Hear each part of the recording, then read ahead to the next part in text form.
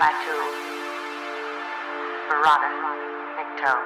You must remember those words. Gordon's alive.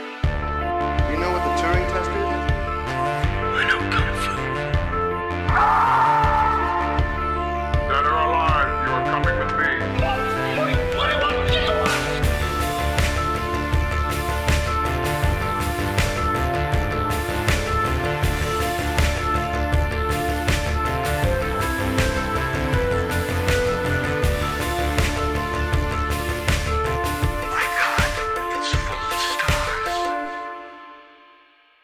Okay, ladies and gentlemen, welcome back to Stories Out of Time and Space. I'm your regular host, Scott Weatherly, and as ever, I am joined by the fantastic Julian Darius. Julian, how are you doing? You okay?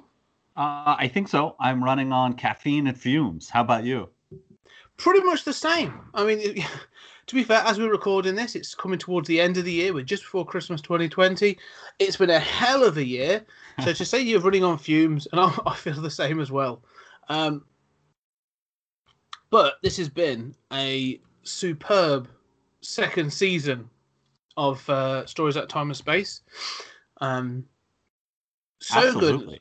good. It's been so long and done so many films. I went back to, obviously, we're going to review what we've done, talk about a couple of the films again, some of the feedback we may have gotten, and also we're going to do a ranking out of 10 for the films. But it feels like we've done so much, because I went back and I was like, oh yeah, we did Godzilla this season.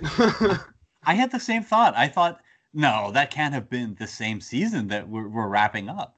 Mm. And you know, I mean, it's 12 episodes instead of 10. It's not that long, but it does feel like, I think that's a sign that we've grown. You know, we have more reference points. Yeah. Oh, yeah. Because I had to go back and check, like, what did we do in season 1? The other thing is, I think when we get to the scores, this season was pretty much like, here's some of the sci-fi films we really enjoy. So I don't think we're going to get many 4s or anything like that. Although one thing that I found was there are things that we really enjoy as opposed to things that we know are classics, and we've chosen because there are things on this list that I love. But that are not, I'm not going to pretend is like, oh, that's a 10 out of 10. Yeah. Mars Attacks is what cinema needs to be.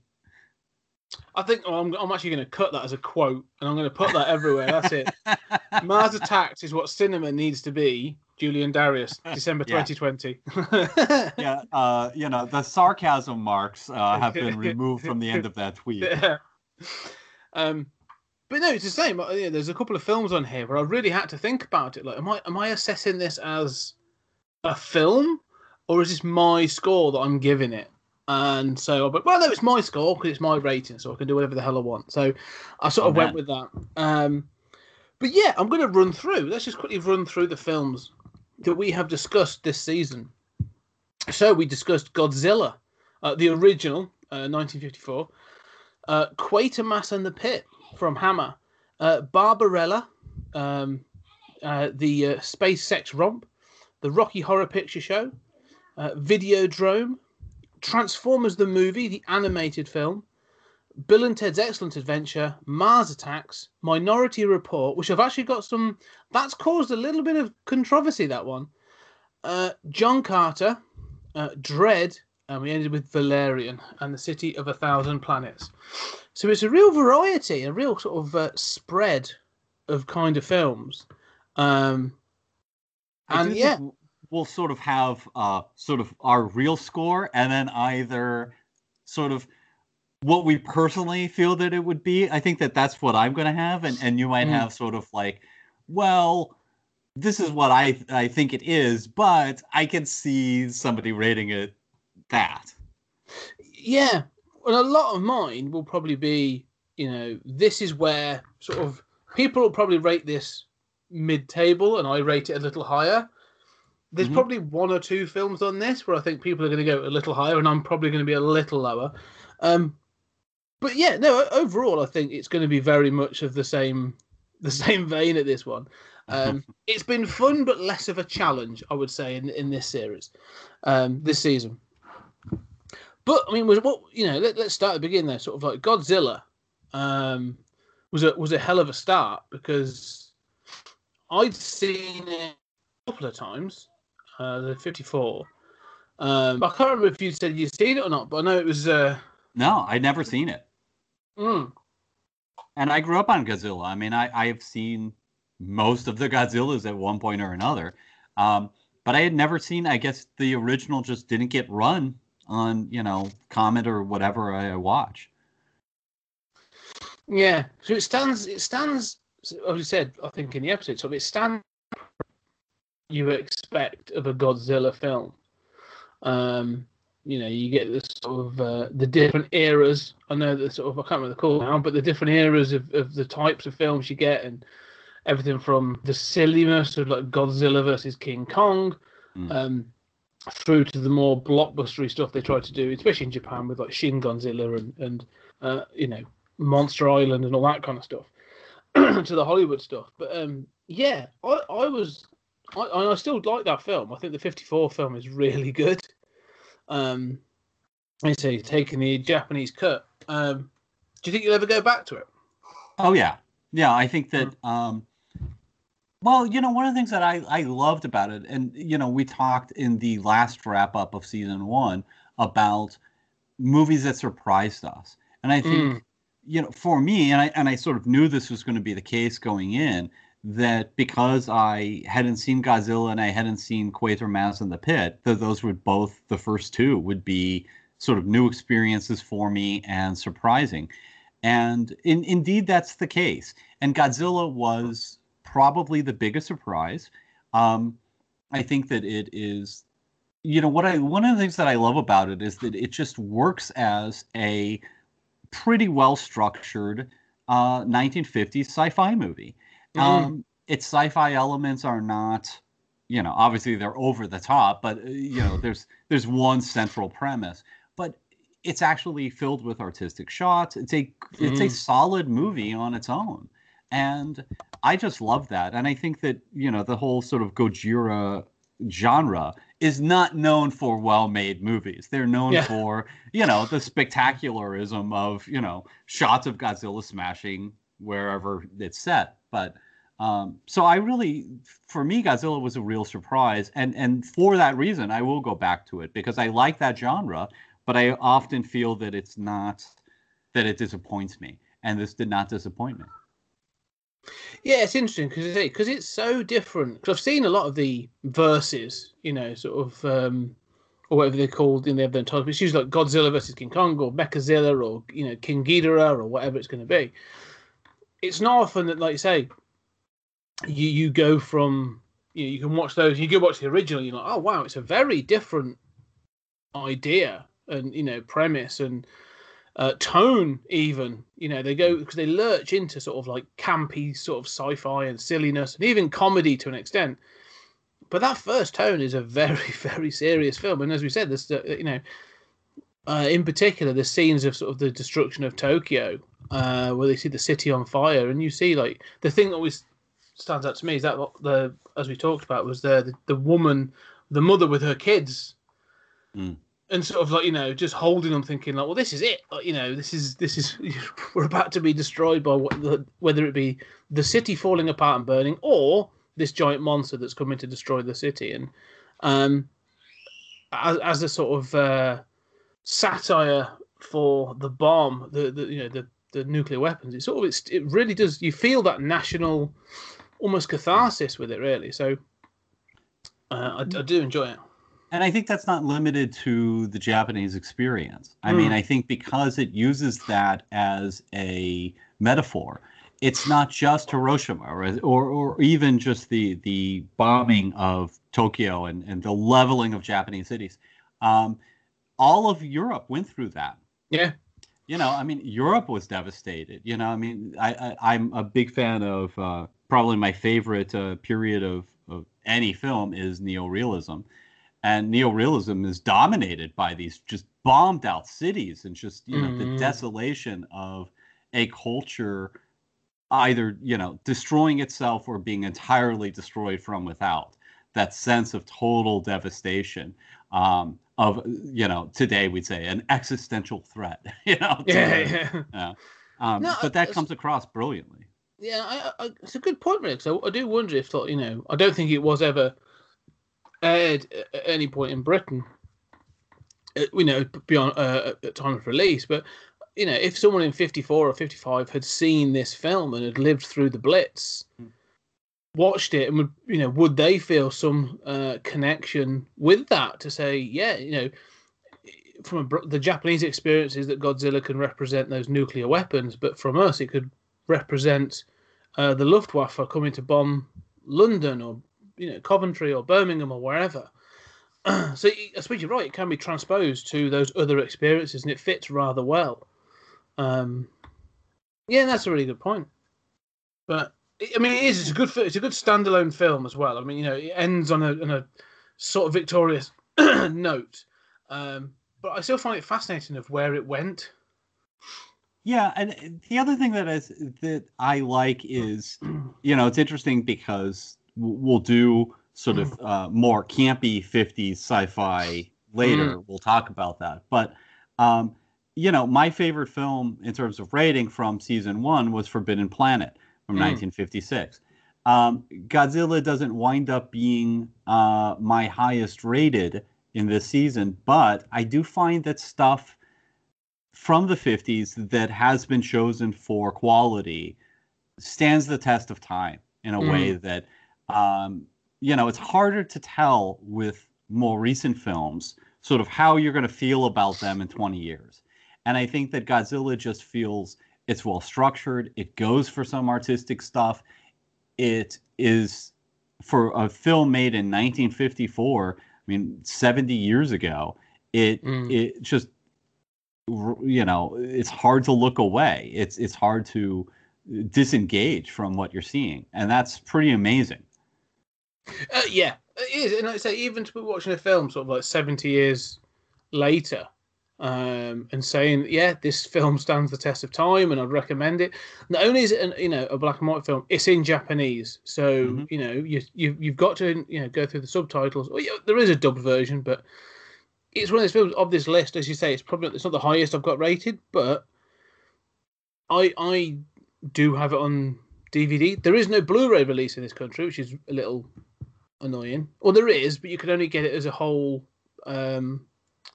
whatever the first, was it called, like the Shenshi or whatever the first era was. I don't really want the whole. It's like 54 to 73, and I'm like, I don't want those. I just want that one. But yeah, no, it definitely sort of stands up. So I rated it a 7.5. That's exactly what I gave it. Oh, brilliant. 7.5. Well, you're right for once. Yeah, I think there'll be a couple we might differ on, but that's definitely. Sure. Yeah, I mean, and for me that's the perfect rating. Like, I mean, it's not, 8 is. I think once we're talking 8 and higher, we're talking about something that is really special. That has not that Godzilla is not special, but 7.5 is still a high rating for both of us. I think we're stricter than some people. Yes, yeah. I mean, the thing is, it's a film that will stand the test of time, and I think will be revisited again and still works. Okay, so we move into another era and to a different country, and sort of dealing with British sci-fi, but also Hammer. So this was our first dabbling of Hammer sci-fi from '67, Quatermass and the Pit. And again, as you said, this was the first time you'd seen it, and so I sort of threw it in there because I love this film. It was one of my first experiences of Quatermass, and really sort of one of my first experiences of Hammer as well. So it has a special place in my heart. But what are your thoughts of it and memories of it? Well, I grew up on Hammer stuff, but I'd never seen any Quatermass. Yeah, I mean, I think that one of the things that stands out for me now that I don't think stood out for me as much is just the Lovecraftian themes, the sense of mystery. I think that in retrospect, I think it's slower than it needs to be. But I love how ambitious it is. And more than anything, that ending stands out for me. I love I mean, of course, it's crazy. It's Ghostbusters level crazy, you know, this projection on the sky. But I do love the sort of unexplained nature of this Lovecraftian threat, that it's all very, you know, they explain it, but it's still sort of amorphous, you know, vague, doesn't really matter. And that sense of just total devastation at the end. And like, we've encountered the old gods and barely survived kind of feel to it. What was, in retrospect, what were your thoughts about it? Yeah, no, you know, I've always liked you say that the Lovecraftian elements of it.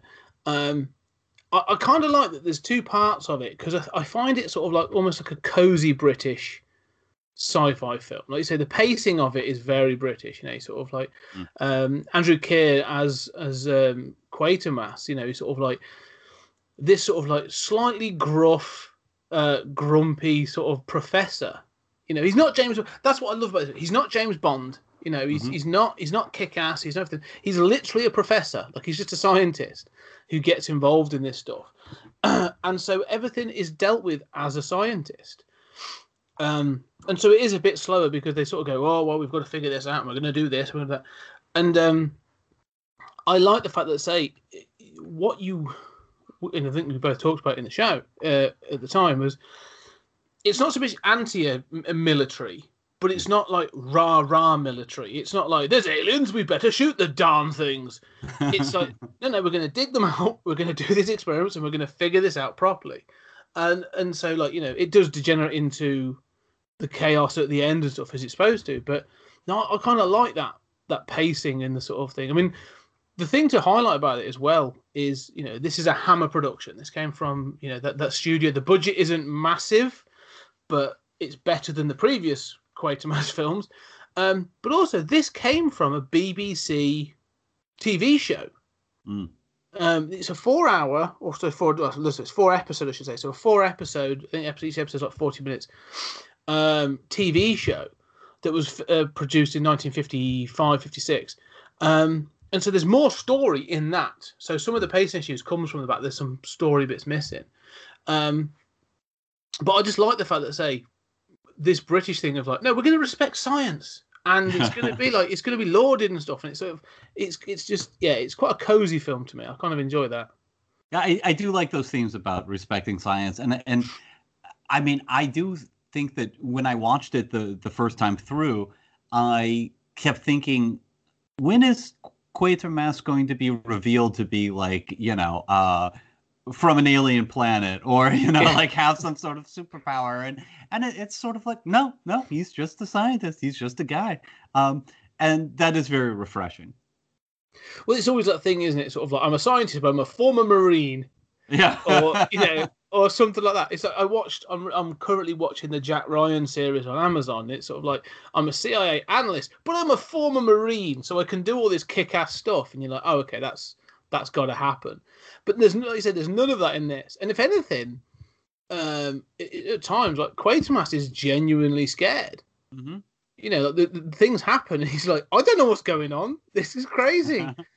But the reveal at the end, as you say, is brave and really cool to actually acknowledge, to sort of get to a point where they're like, it's a bit silly, but like, yeah, human race engineered from Mars, and Martian DNA is in us. And we have this innate thing to sort of kill off people to be the survivor of the fittest. Mm. You know, the Darwinian theory actually comes from this Martian thing, and also it's a,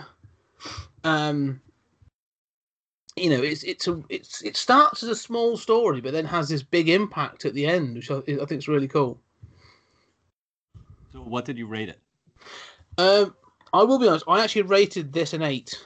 Oh wow! Because I do go back to it, and I do have a real sort of soft spot for it. That's awesome. I gave it a 6, but that's a 6. I mean, I could go higher on it. And one of the problems is I want to stick with my original ratings, but I'll start talking to you, and I'll be like, yeah, I do remember all that stuff. I do love that. You know, maybe this should be a 6.5. Should I real quick change that in my notes? You know? So I'm not embarrassed later. But yeah, No, I mean, I think it's above average. I do think that those things stand out. I think it's harder for me with sort of like the pacing and the Hammer low budget style. Mm. I mean, I want this to be. I mean, how awesome would this be at 60 minutes? Maybe for you that would lose that coziness. I think the thing is, I again, I said it on the show before. I do think like Quatermass is one of those characters that, if you were to take him now, you could, they did a remake of the Quatermass Experiment in 2005, but you could get a modern take on this, and you could add a little bit more to it. Give him a side, I don't know, give him a sort of like a John Watson kind of sidekick that is a bit more action orientated or something. You could, but I think now is the perfect time. If you want to do something like this, if especially if cinema's going the way it is, you want something a bit more low budget, but a bit more, weird or something like that. Like Quatermass is a great opportunity, and would reboot to the 21st century really well, I think. Well, and I do want to chime in defense of Quatermass, so that if you're American and you are familiar with Doctor Who, you like sort of BBC productions, you've seen some of the old stuff, some of the new stuff. Quatermass is, an easy transition, and you will enjoy it. And Doctor Who has conquered American sci-fi. I mean, that has finally happened, and people are ready for Quatermass. If without Quatermass, there'd be no Doctor Who. It's as simple as that. It's straightforward as that. Also, I would say is, and we haven't gotten the list, but one day we will do it. We will do the Peter Cushing Hammer Doctor Who as well, which completely ignores. But they completely ignore the BBC canon, and we're like, no, we're doing our own thing. But they are good. I really enjoy those. So one day we will do those. But leaving our safe British shores and traveling. Maybe not so safe at the moment, but traveling. Dirty Frenchies. Yeah, exactly. Yeah, taking our fish. But this is the first French comic adaptation of the Caesars. Actually, we obviously had two, but we went back to the sort of the Sex Kitten 60s with Barbarella, and this was a definite interesting one because it's a mixed bag, to be honest. Yeah, I mean, I was surprised going back how this was one of them that I was surprised by how much the sort of first half and second half differed for me. Because I remember Barbarella as just, it took me a long time to watch it. And then when I did as an adult, I had always heard about it. I was shocked by how much I loved it. And I still am. I adore this movie. I mean, I think this movie should be mandatory viewing. I love its presentation of, sort of, a sex sci-fi romp that's very sex positive. I think it's, imperfect, but it's filled. I mean, besides Duran Duran, I mean, so much comes from this. There are so many just crazy ideas in this. I do prefer it to, I definitely find that I prefer it to, say, Flash Gordon. To me, it's gotta be, sometimes I look at other movies that I've rated, right? And I'll say like, okay, this has definitely got to beat out Flash Gordon. Yeah. This is one of those cases where my heart tells me Barbarella, like, that is an 8 or a 9, no problem, but my head tells me, maybe not, it's a little, even the stuff that's really cool that they went for, like the sort of, her sort of stripping out in the beginning. It's clever. It's a good title sequence, but you're not exactly fooled that it was shot in 0G, right? What are your thoughts? No, to me, it's almost like, I would call it almost like a period. If you're going to watch this in a period of life, you watch it when you're a student. To me, that's this is when you're going through that sort of experimental phase, or you sort of, mid to late teens. That's when you can watch this film, and you're not going to be worried about plot a whole heck of a lot. And this happens and doesn't have a great deal of consequence, or like this thing gets dropped or whatever. And like you say, the film clearly is in two halves. watch it when when you're a bit younger and just enjoy it and take it in for what it is. And I remember doing that, but when you come back to it, it looks great. Like it, some of the set design and the costume design and everything else is really cool. Like they've really sort of gone, for want of a better phrase for the 60s, far out. Like the interior of her ship is a shag carpet, not just the floor, everything, all the way to like the simple designs at the end. Like the end of the scene is just a black, almost like a completely black studio with some like lit, I don't know, fiber optic grass or something. Oh yeah. And it just looks so. And it's got like magnifying glasses that they've run past and other stuff. Like just some really cool set designs. It just looks good, and it's it's colourful. It's got some great sort of like ideas. But I still stumble across the fact that like it sort of you get to the end and it's this is an experience. I experienced Barbarella.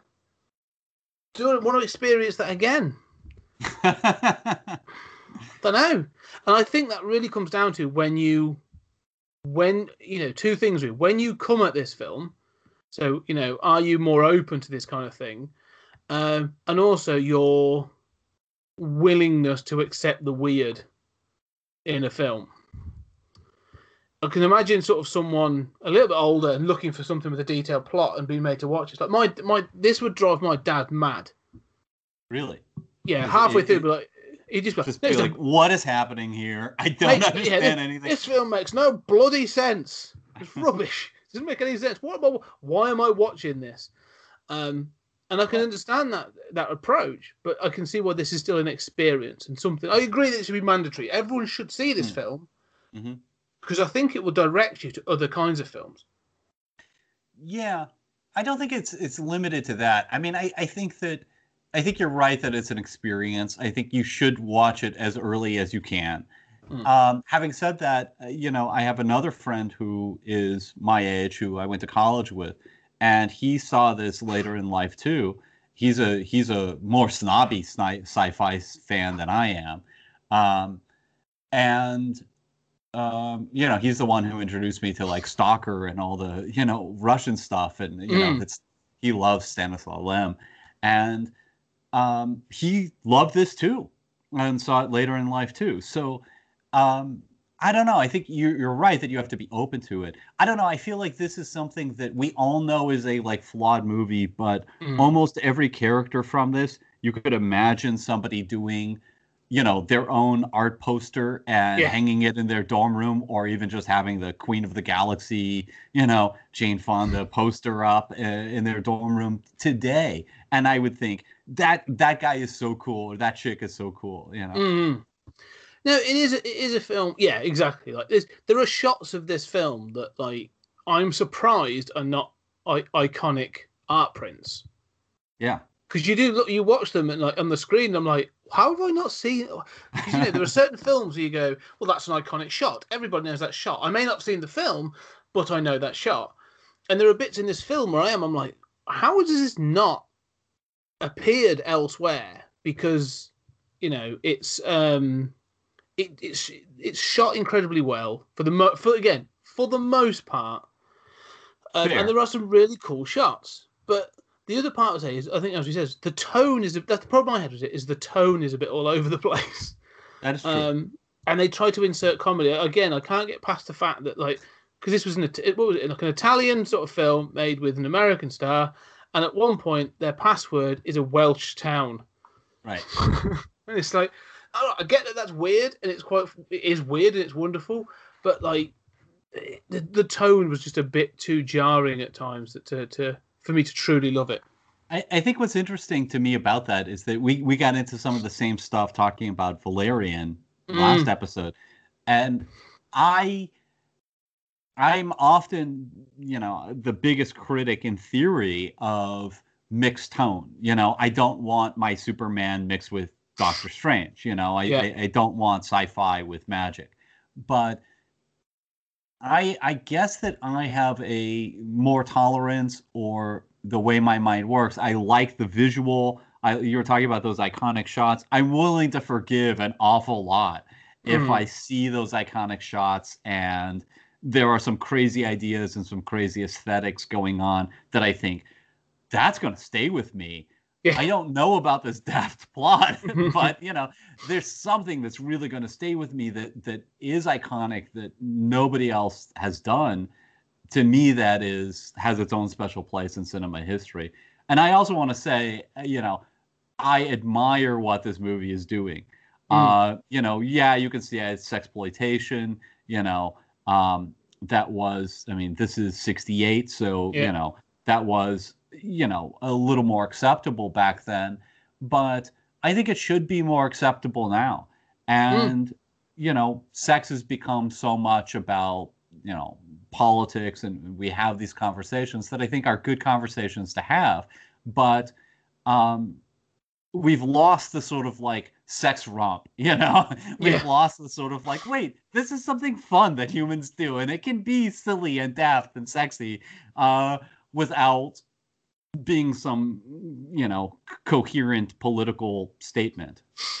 Yeah, and I think you mentioned Valerian there, and we said about sort of how we would score, scoring these, your personal score versus is it a good film. Barbarella sits with me, stays with me better than Valerian, and it's a shorter film, and also it comes down to that thing again we talked about chemistry, like the cast of Barbarella, in particular, Christ, I forgot her name now. Barbarella herself, Jane Fonda. Jane Fonda, sorry. She's not a fantastic. Yeah, she's not at this point a Oscar-winning actress in this film, but she does have that sort of like sex kitten charisma throughout this film, and she holds the screen, not just because of her how attractive she is, like just in her character, like she holds the screen, and other actors do as well. Like you can't take your eyes off the screen with Barbarella, but I could more easily have done that with Valerian. So for me, I think Barbarella sort of stands as a better film than Valerian in City of a Thousand Planets. I agree. And I'm a big defender of Valerian, but I think for me it comes down to the CGI and the budget.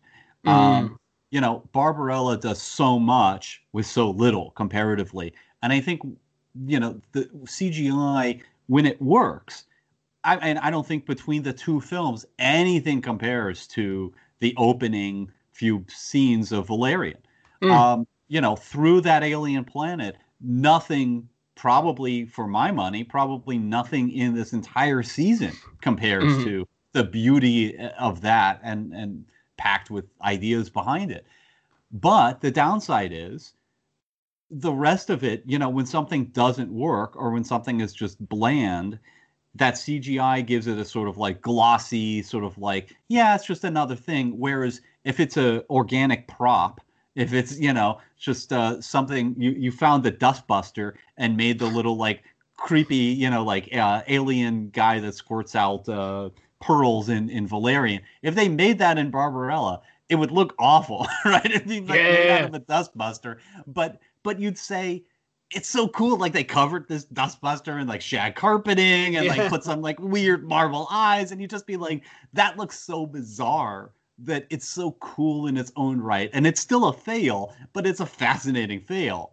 But it's also a fail that you'd probably be able to buy a plushie of today. So. Yeah, fair enough. But that's what I mean. They would, because I think those sort of physical, practical effects do stand up better. And I always wonder that about. Less so with CGI today, because it's got to such an extent that it's almost picture perfect. But you do look at early CGI and you think, like, what were you thinking? Like, you could have done this with a practical effect. Like, why am I watching this thing that's clearly not there? So what did you give Barbarella then? I gave it a 7. Oh, okay. I gave it a 6. Okay, we're not that far off. No. But yeah, I did enjoy it, and I think maybe one day I'll go back to it, but it's not what I'm going to be rushing to. Next up is Rocky. Yes, I was going to say, so we sort of stick with the sort of the sex comedy element, get slightly darker, but the Rocky Horror Picture Show, which I always forget this is made in the 70s. because to me it sort of feels so much more modern. Like I always think of it as like an 80s film when it's, it's most definitely not. But this has obviously got quite a place in your heart, really, hasn't it? This is an important film for you. So, what going back and reviewing this, what were your thoughts on discussing it for the podcast?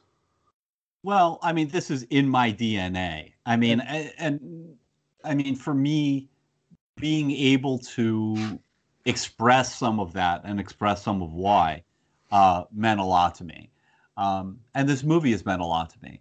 I think that you were talking about that, and it occurred to me that just talking with you that it's sort of like somebody who grew up with a Disney musical.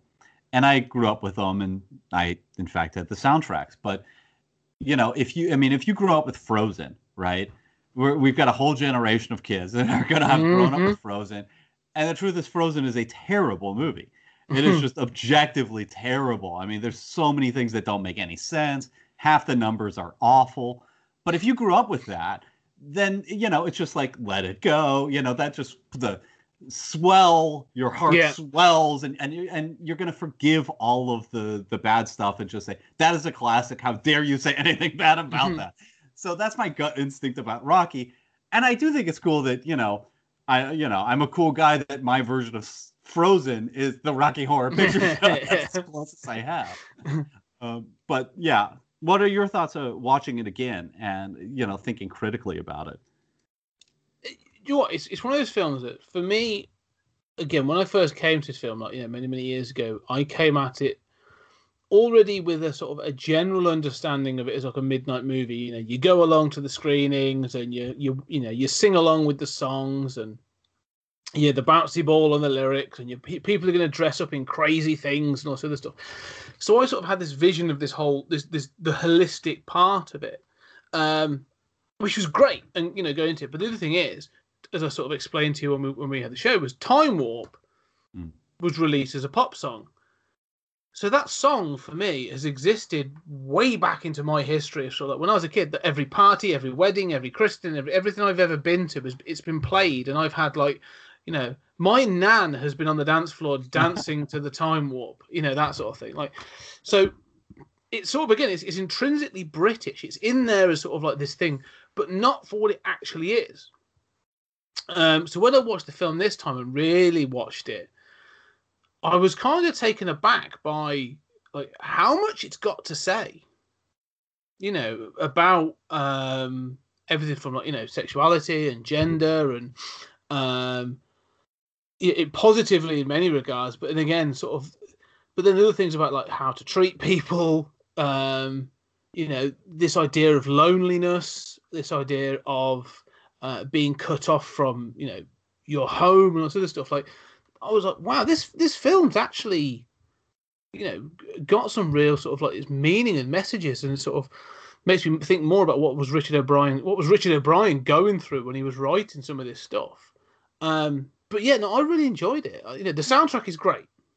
Again, not every song is a belter, but the soundtrack is really good, really solid. And again, some of the acting's great. Some of the performances are really, really cool, and so it surprised me how much I got from it. And yeah, it's again, it's how to describe it. I always know that Tim Curry was Dr. Frankenfurter, and I've seen the images and all this other stuff.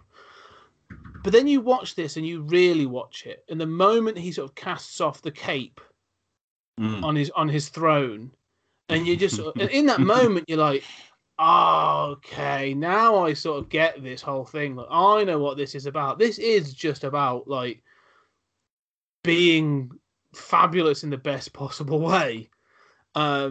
And so yeah, I really enjoyed going back to it, actually. Yeah, it's interesting because I don't think of it as a British movie at all, which it obviously is. But I grew up with it as an American phenomenon.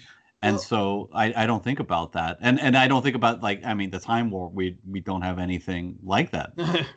What's interesting, you say it's been a British film. Although Richard O'Brien, British, Tim Curry's British, and it clearly is more about American culture, though. I mean, the whole thing starts, and you have like the American Gothic sort of image, don't you, at the beginning, and you know, the whole thing of sort of Brad and Janet are like the atypical all-American couple, and that. So I definitely see it, although it's probably got some British production, like it's very much an American film to me. Yeah, and having been in the Midwest, I mean that, you know, I'm in the Midwest right now. I mean, that's very dear to my heart, and I think that, you know, I mean, if anything, I was sort of, I don't know that I was raised with, but I certainly developed a kind of contempt early on for the Brad and Janets of this world, the sort of, you know, milquetoast, uninteresting types. But yeah, I mean, I like what you're saying about thinking about what Richard O'Brien was going through. And I think that this is a movie that, if anything, it's more uneven than I remember. You know, I remember the highlights. I remember the iconic stuff. I think it's more remembered than Barbarella. But I think they're very similar in that they're filled with iconic, wonderful stuff, but they are very uneven. And there are a lot of themes in this that just kind of overlap and kind of go nowhere, and you're not really sure, like, what was that about? But at the same time, it does stand the test of time, and on an issue where our politics and even our understanding of what it means to be gay or trans or intersex or anything has changed so much, we're still able to pull things out of this, and even if it is a little dated. And I think that is amazing to say about a movie from 1975. Yeah, if anything, I say it's so incredibly progressive. Like I say, it didn't get everything right, but yeah, it's incredibly progressive, and its attitudes towards some of the characters is fascinating.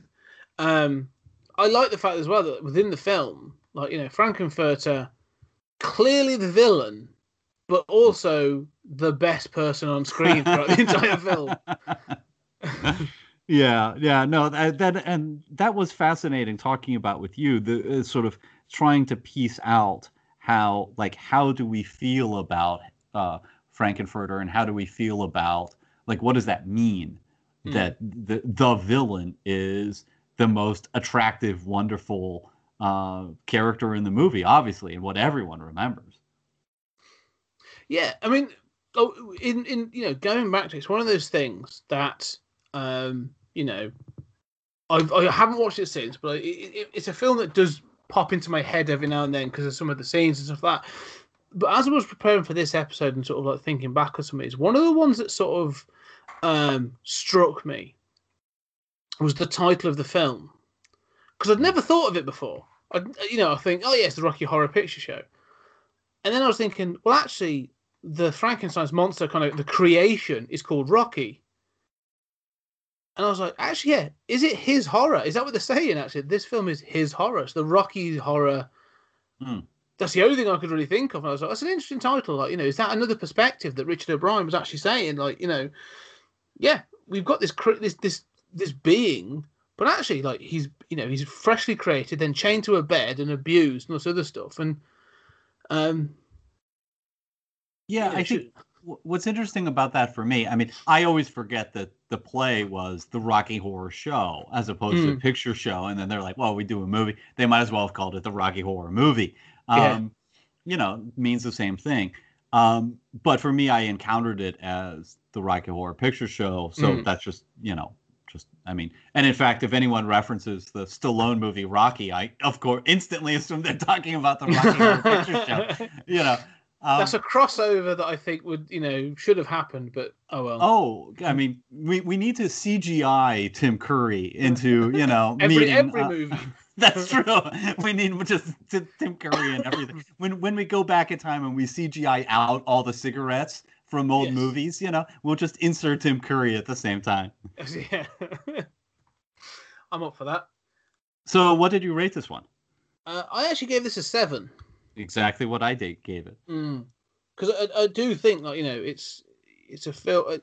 it's also one of those films like the better quality you get this on, the sort of like everything comes through, and some of the Blu-ray releases as well have got some really cool features. So if you do like this film, like there are some pretty good editions of it out there.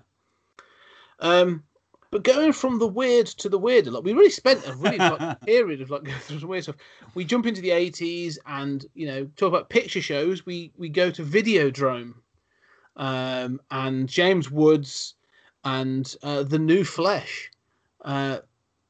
This again was another me revisiting something I hadn't watched since university, and so it was a bit like an eye opener. I'm like, oh yeah. This is weird, this one.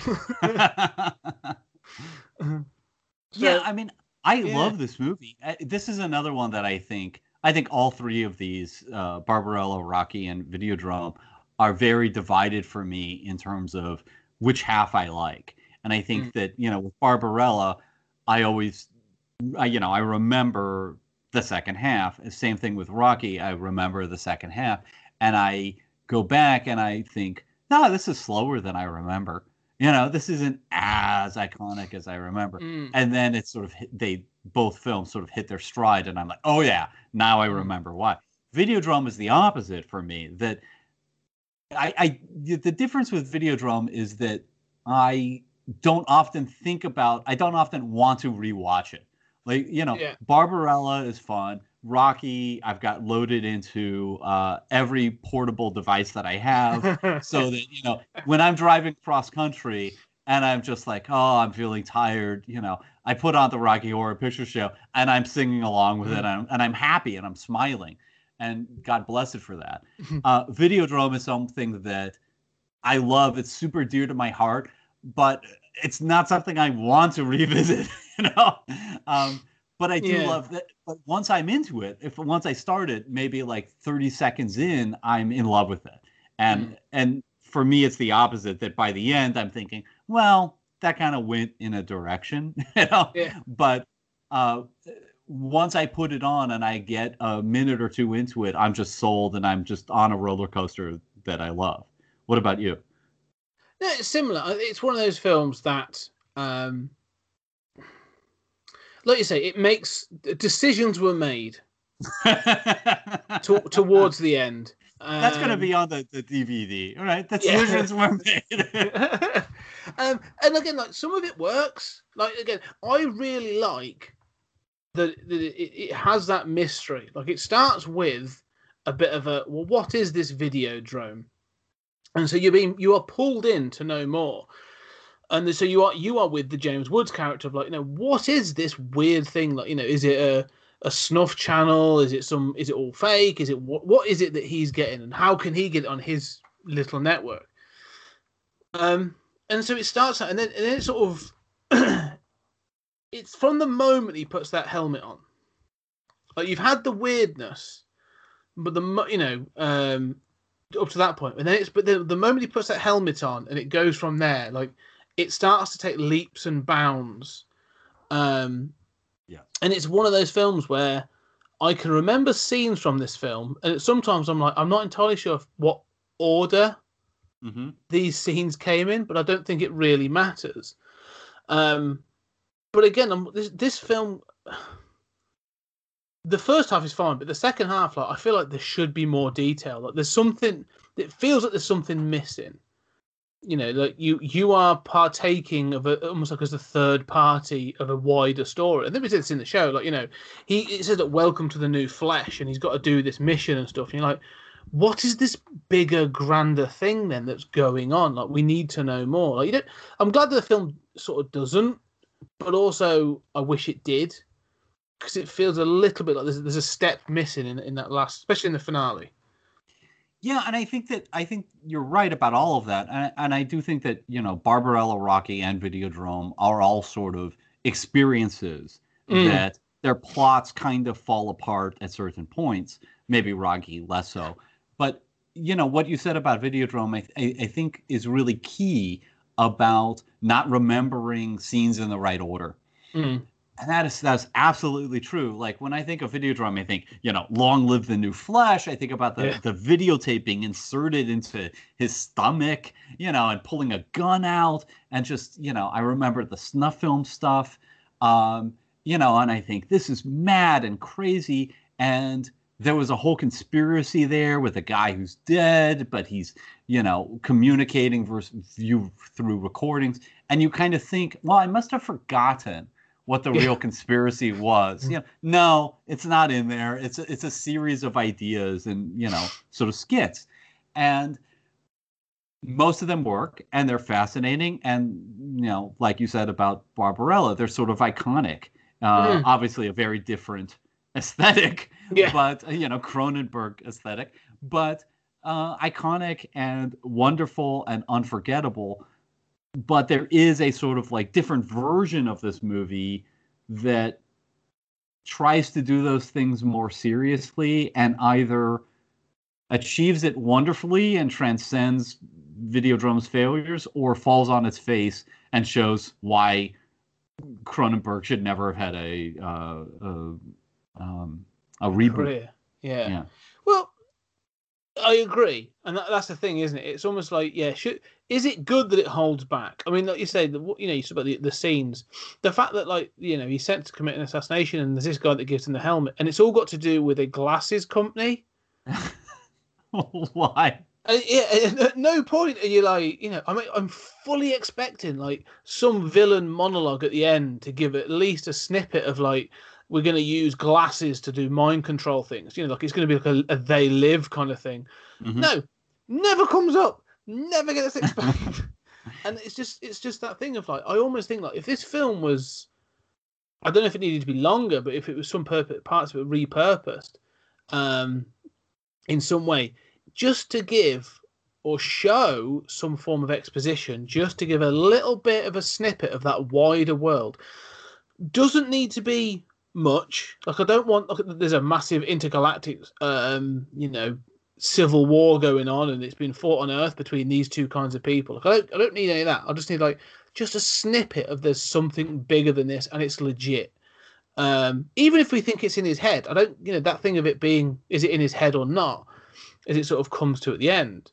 Because since he's had that helmet on, and is it all hallucination? And you can debate that, but even if it is all hallucination, his hallucinations really have plot holes, and he needs to have someone better writing his hallucinations. Yeah.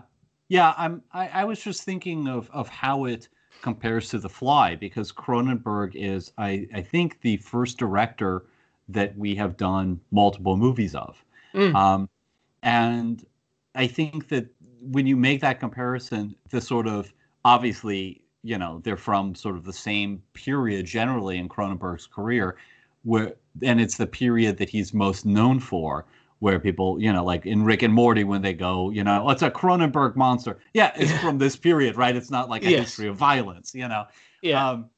But it's remarkable how unconcerned with plot this is, and how very concerned with plot The Fly is. But they share a tone. And I think that's the sort of the for me, the similarity is that they both have this sort of descent into madness, and they both have this sort of inevitability of the sort of failure and possible death of the protagonist. I mean, all right, it's the definite death of the protagonist in The Fly, and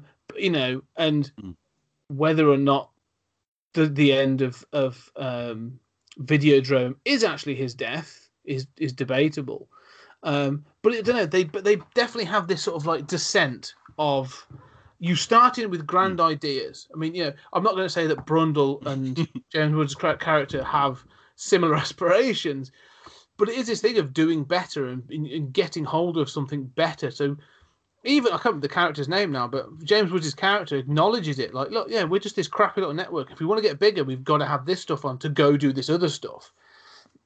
And I think that's it's a similar aspiration to Brundle, really. So it's reaching for the stars and failing and getting mixed up in something you're not quite ready for. So I can see there being a parallel between them. But you're right. Isn't it?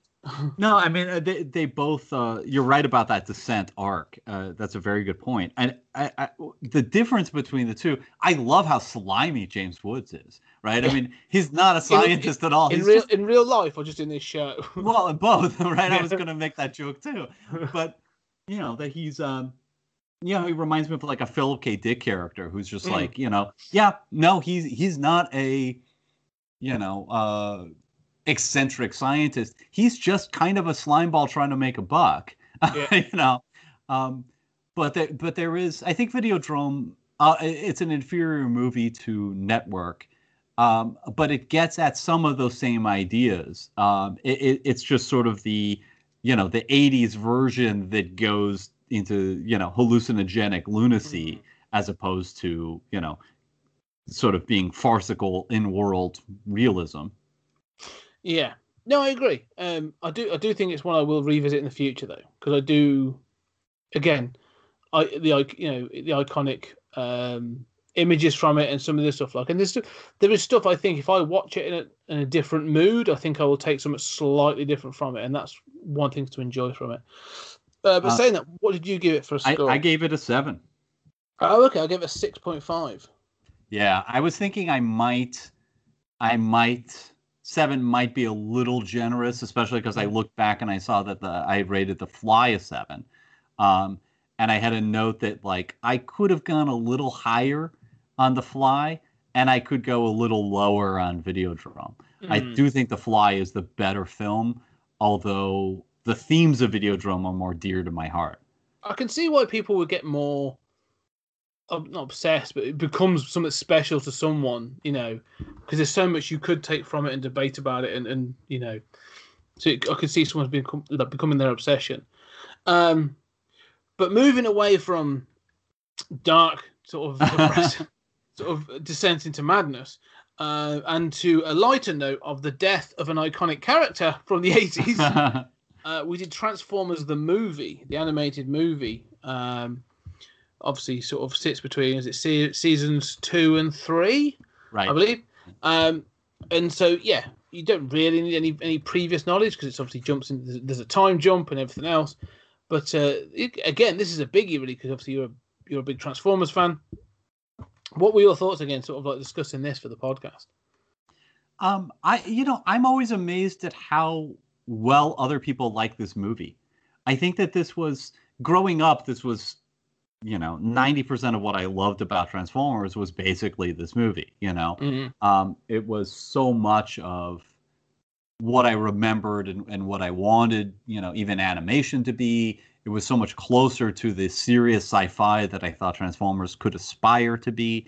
But I thought I was alone. I knew from the internet, once I got on the internet, that other people were out there who felt the same. But this movie seemed basically forgotten.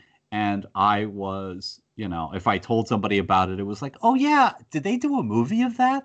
And of course, now we live in a different era in which, we've had all the Michael Bay films and people remember Transformers, which wasn't always the case. And also, this movie is available and strangely has come to be beloved. And I'm amazed by how other people, when they see this, are like, yeah, actually, that's, it's got its flaws, but it's got a good soundtrack and it holds up. Yeah, no, I'd agree with that. I mean, I think the thing as well is saying it holds up. I mean, the music in itself, there's several songs in this that, the Vince DiCola sort of soundtrack and all this other stuff is really cool. But the thing for me that going back to this and watching this again with that critical eye and sort of starting to think about it was the quality of the animation for the 80s. I love 80s animation, and there's a sort of in my head I always get the sort of the 80s explosion. So when things explode in, whether it be because these were all like Korean animation houses, weren't they? A lot of this stuff was done from. The way they draw an explosion is a very specific way. It's almost anime-ish. I've seen it in other anime, but I love it. It's just such a cool thing, and you see it in this film quite a bit. It's that ball explosion that then goes out, sort of like there's a little delay, and then it boom. and you see all that. But then the start of this film, literally starts with the destruction of a planet. And I was like, oh yeah, no, this film starts brutal, and for the first 20 minutes continues to be brutal. Like, it's a kids' film where they want to sort of set you up and say, we're going to kill this entire planet, and then we're going to kill all your favorite characters, and then we're going to go off to have some fun around the galaxy. And it was just sort of kind of shocking. I was like, oh yeah, Christ, this film gets a bit dark, but it looks great doing it. So, you know, I really do enjoy this film. I think there's a lot of fun to be had here. I think that beginning sequence has stuck with me so much. I love that beginning sequence. I love how it's absent of dialogue. I love the animation. I love everything that you just said. Yeah, and the other thing that I would say is it goes for it, right? Like, you know, a lot of, you know, we were talking about Quatermass and sort of like that ending, how, you know, you see the budget there, but they go for it, right? And I love, there's stuff in Transformers where it's like, you know, when they land on Quintessa, and it's like, oh, I guess every planet is robotic, like, yeah. And they did some stuff on like that on the series too, where it's like, oh, I guess the fish transformed too. You know, it's like, you know, but it's such a weird aesthetic. It's such a weird. It's beautiful. The animation is beautiful, but it's just a weird sort of like world that this movie inhabits. And I think it compares favorably to like Heavy Metal, which we got to do at some point. And to a lot of other animation from the period, even though it's a spin-off of a cartoon show that begins, you know, in the middle of a cartoon, and the whole point of the cartoon was to sell toys that were themselves repurposed from, you know, different toy lines in Japan, and they could just slap them together and create a mythology out of Marvel, and, you know, sell them to American kids like hotcakes, and damned if it worked. Yeah. But strangely enough, that mythology that they built, I mean, that story nobody should remember that toy line, right? Nobody should remember the dumb stories they came up to slap these toys together and sell them to, you know, kids like me. Yet somehow that dumbness flowered into Transformers the movie, which, you know, again, this is one that, like, in my heart, this is like a 9 or a 10. I mean, few movies have influenced me more than this. Having said that, yeah, I mean, all the stuff, like, if this is Star Wars, I'm like, yeah, how did you get from this point to that? I guess, you know, this planet is on the way. Yeah. You know, none of that stuff makes any sense. How, you know, how do they all, I hadn't realized until I watched it for the podcast, how everybody knows what everybody else is doing at all times. You know, like, but they never communicate. Right, exactly. You know, it's just like, you know, to get the plot moving, and a lot does happen in an hour and a half, but to get that plot moving, they just constantly have to know what each other are doing. Yeah, so for me, this is a 7, sort of bracketing my heart, breaking my heart, putting aside, trying to be unbiased. It's a 7 for me. What about you? I give it a 6.5. I do really enjoy this film. I really do. Like, it's great fun. And, you know, the death of Optimus Prime will always, you know, bother me when I watch it. But like you say, there are weaknesses in this film. The trash planet, and it, like you say, it sort of lulls a little bit in the middle when they're sort of filling it, and it's clear they're like, we've got these other toys we want to throw in at some point. But on the other side, like, there are scenes in this that are just out and out awesome. So, like, even, you know, the introduction of Galvatron, when he sort of, you know, Starscream is crowning himself, and you have that whole scene where he basically kills Starscream and crushes the crown, and you're just like, yeah, no, I've forgotten. This film's brutal. Yeah, that's right. They're going to just kill anybody. That's fine. So there is stuff in this that really stands out. But like I say, yeah, I think 6.5 for me, sort of like, it's. I will definitely go back and watch this again. Like, it's definitely. The scene that sticks out for me, just before we go on, like that, about the brutality, even more than Optimus Prime, is the invasion of that shuttle with Yes. Megatron, where it's just like they rip a hole through the wall, and you watch characters that you love just falling down with their eyes smoking, and you're like, wait a minute, he's dead, isn't he? Yeah.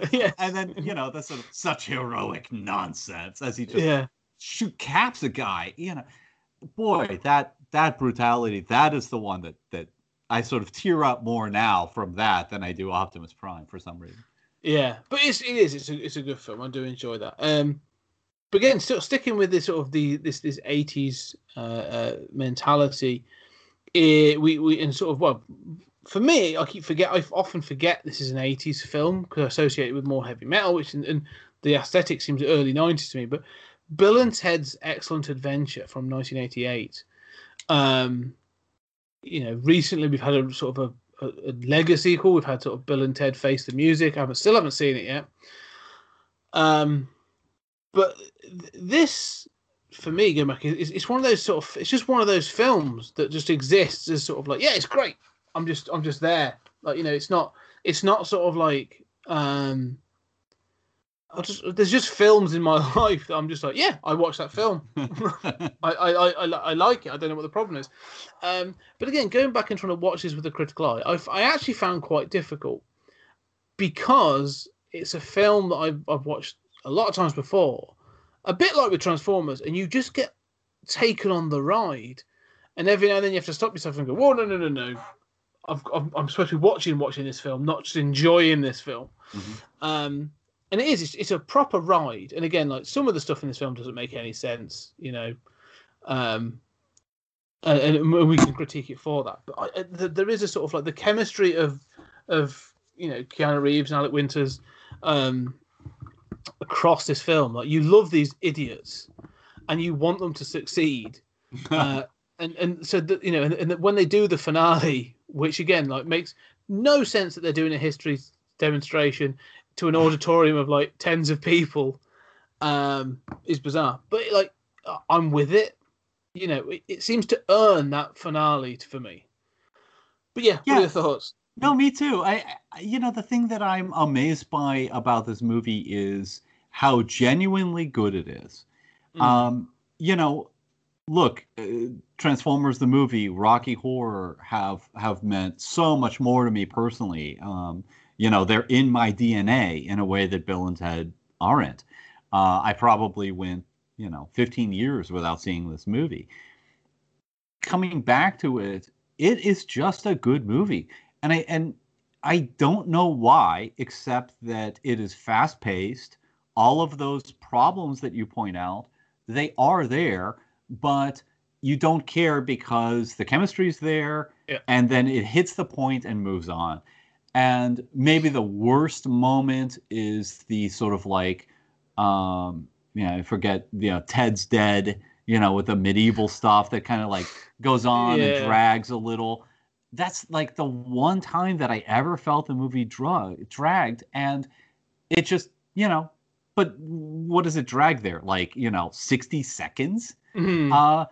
And I think this is one of those movies that, I would compare it to sort of Back to the Future, where Back to the Future has tons of plot problems, but it is, just like a pitch perfect movie where, you're just along for the ride. Everything works. You don't care about those plot problems. I don't think this is as good, but it has that same sort of forward propulsive momentum, and just every scene works for what it's doing. Yeah. And, there are sort of, you can nitpick, as you say, you can nitpick this film to bits. Like, I always think of the fact that they're clearly indicating that Beethoven is deaf when they take him from his home, yet he then goes on to play an electronic keyboard with have no vibrations. But I'm not bothered by that. Like you say, it's a little very minor nitpick. But like you said, just the fact that this film has a montage of historical figures running rampant in a shopping mall that includes, I think it might be yourself that pointed it out, but there's includes a scene where Sigmund Freud gets rejected by two girls, and whilst he's been rejected, his corn dog drops down and stuff like just silly little things. And I agree. I think they just, we talked before, but a lot of these films, they just go for it. And I think there's an element of this film where they're like, look, this is either going to live and die on its sort of, if you need to love these characters. If you don't like the characters in this, none of this works. You know, if you get irritated by Bill and Ted, then this film will fall flat very, very quickly. And I think just because of them characters, the chemistry of them, and then who else they bring in, I just think it's just, I'm just so taken on by this film. I am too, and it's interesting to me that I probably was less taken by it in 1989. That you said if you're annoyed with Bill and Ted, I was probably 25% annoyed with Bill and Ted in 1989, and now it's like look, I mean, I probably had twice their IQ, but I was still just stupid kid. I mean, they're still just stupid kids, and we were all stupid kids, and I am able to let go of some of that and just be charmed by it. And the other point I wanted to make is that, all of the discussion that we had on the previous episode about Valerian and sort of like how my brain doesn't work the same way about character, it does here. Yeah. And, I am just charmed by those characters. I'm charmed by the charisma of those actors. It is amazing how much that carries the film. And the difference that casting makes, and the difference that timing makes, and the difference that editing makes. Yeah, totally. I mean, I think this is actually, exactly what I was saying about Valerian. In that this film centers on Bill and Ted, like they are 80% of this film, and there are a lot of other films like this. I suppose it's the same as like the Blues Brothers. If you don't like Dan Aykroyd and John Belushi being the Blues Brothers, then you're not going to like that film. And the same with Bill and Ted. Like, if you're going to be taken along by this, and their performance and their sort of dim-wittedness is going to entertain you, and you're going to see them as the sort of the lovable idiots, then you will accept this film on its own terms. I mean, the things we said, like the fact that actually Alex Winter's character, I never remember which one they are, but Bill, he's actually smarter than he always lets on, because there's always these little, like, he answers questions, and even my favourite one at the end, when sort of Freud at the end says, "Do you want some time?" He's saying, "I've just got a slight Oedipal complex." Yeah. And little jokes that really good. Like I say, I think it stands up. Like, one of the concerns of sort of comedies and stuff from the 80s is that it's race, sex, and gender politics doesn't age well. And so you get that sort of like, oh, this feels a little awkward. There's none of that, because there's almost like a naivety to this film. Like, none of that matters in this film, because they're not bothered by any of that. And at one point I was worried. I thought, like, is the Missy stuff going to come across as creepy? Right. Not really. It comes across like you feel as awkward as Bill and Ted do about it. As you know what I mean? So it's almost like, it's not creepy. It's just a little bit like, oh, that's awkward. So yeah. Well, I'm a huge fan of sort of 80s comedy and sort of 80s comedy that seems to like encapsulate the period. I mean, I still think of movies like License to Drive. I'm the biggest fan of Back to School of anyone I know. I love that stuff. But you're right. This has a lot of that vibe, but it works at a much higher level. It doesn't get drugged down by the slow scenes, and it also doesn't have that kind of like squeamish, oh yeah, that hasn't aged well kind of moments. The other interesting thing is, why did this sit on the shelf for like 2 years?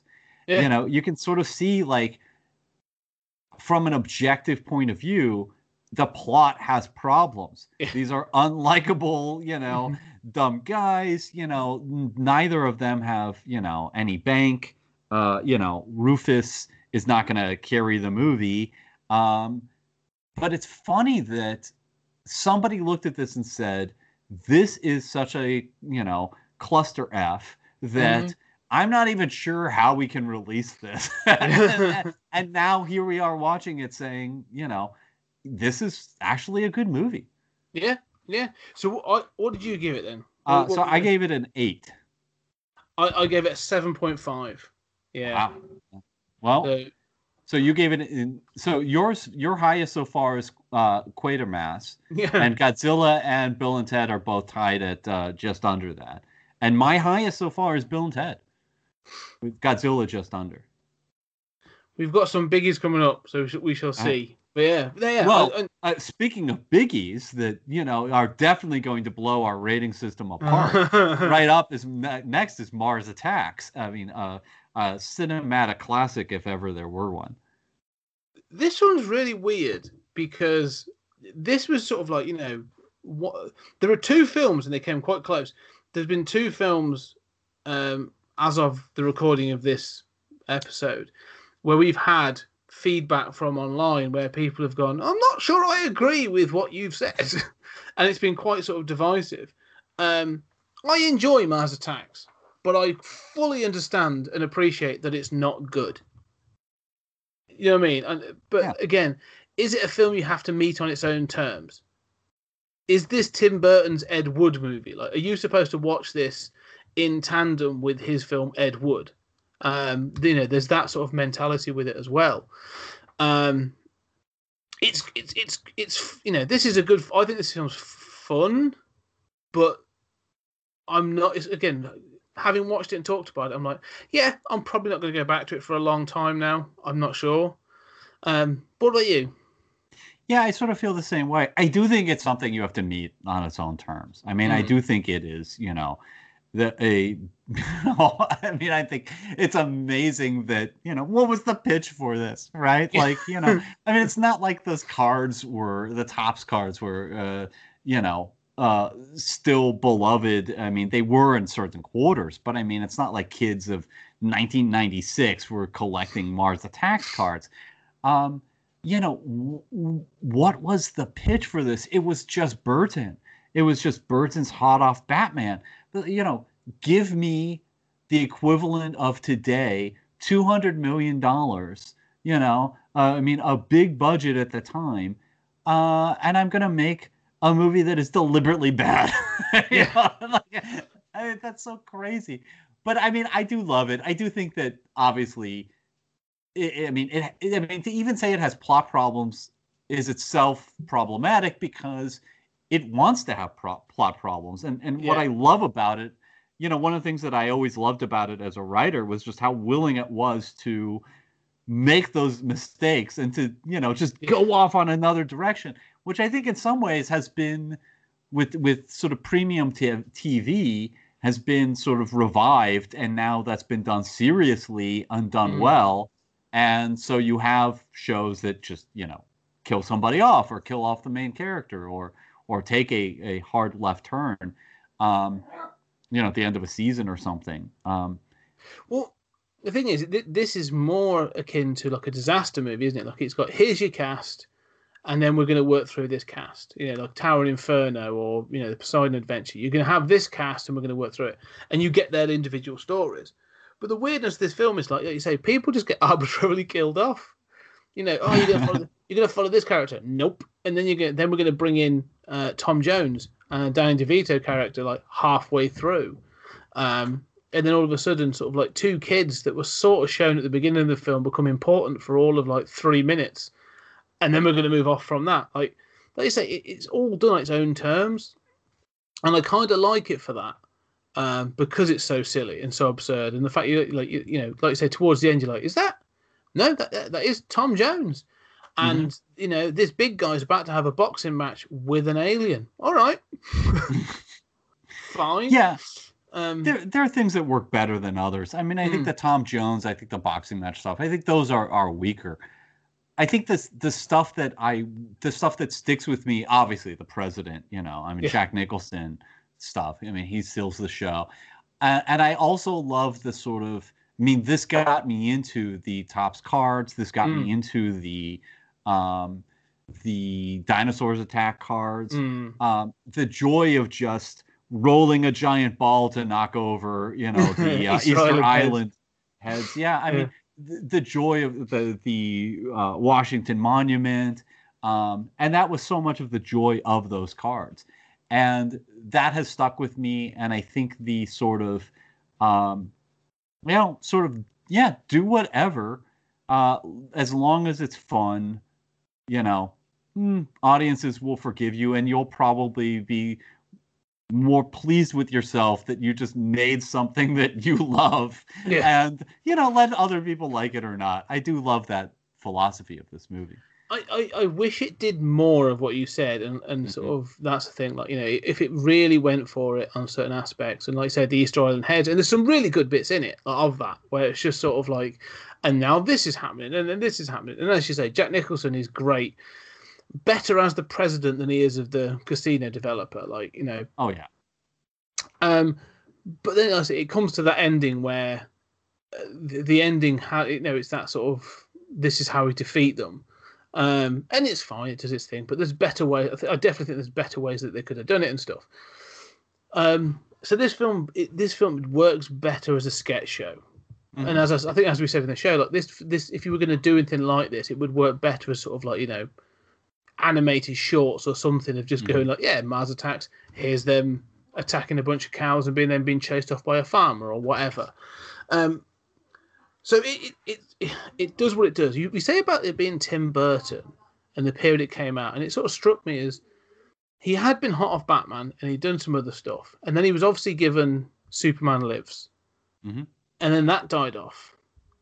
And I almost get the feeling like this was almost, because I have to check if it comes from the same people. I think it does. Was it like, look, we owe him a film. Just give him something. And he was like, really? All right. We've got this budget left over from Superman Lives. Have that. Go do something with it.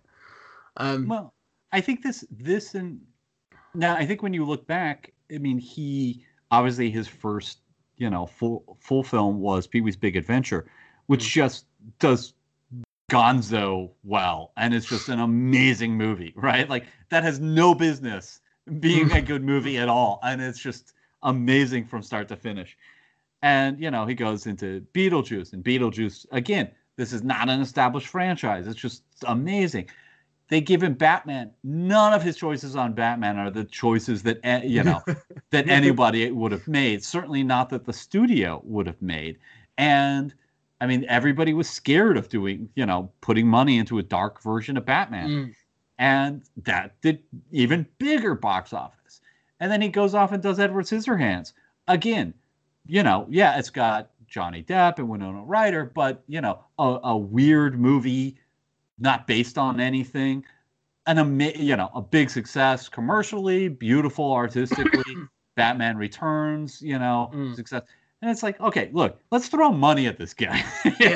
Like, this guy's track record is just, it's like there are certain periods where, I'm a huge fan of Hudson Hawk. Oh, I love it.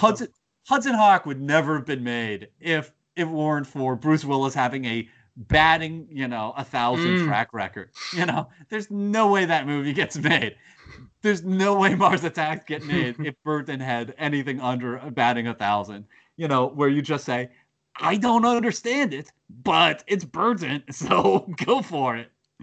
I can imagine that being a meeting. I didn't understand Edward Scissorhands either, so it must. But that made money. Someone must like it. Go for it. Yeah. Well, that's how League of Extraordinary Gentlemen got made. That's how you just say, well, I didn't understand. That's what's his name who died recently? Sean Connery. Yeah, that's what he said. Like, I took this script because I didn't understand it, and I'd been offered The Matrix, and I didn't understand that either.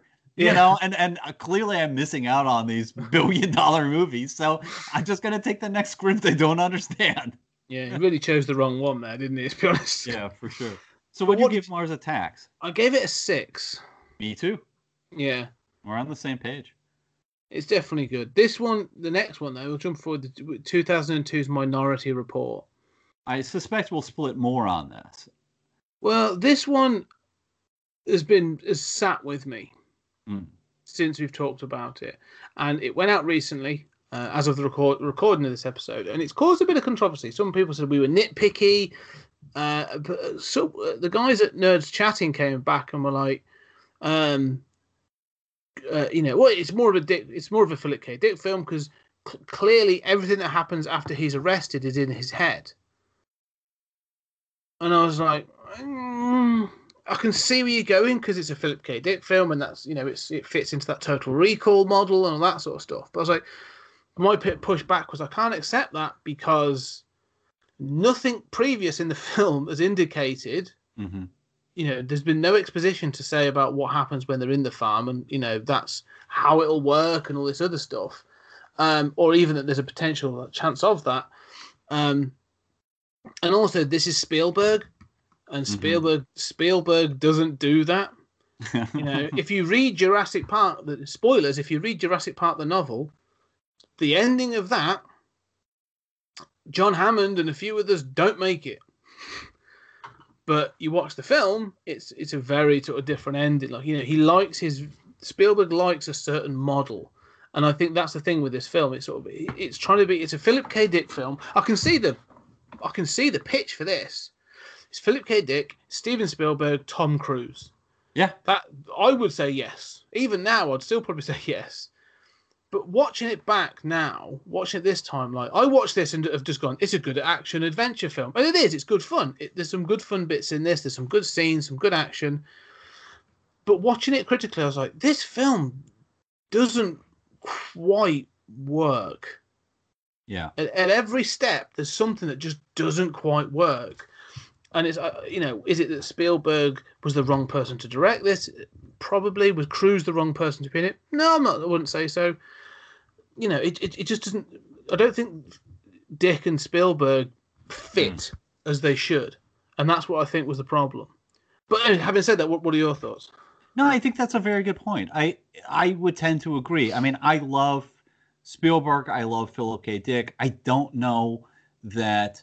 I mean, I think that this epitomizes for me the problems that Hollywood has had adapting Philip K. Dick.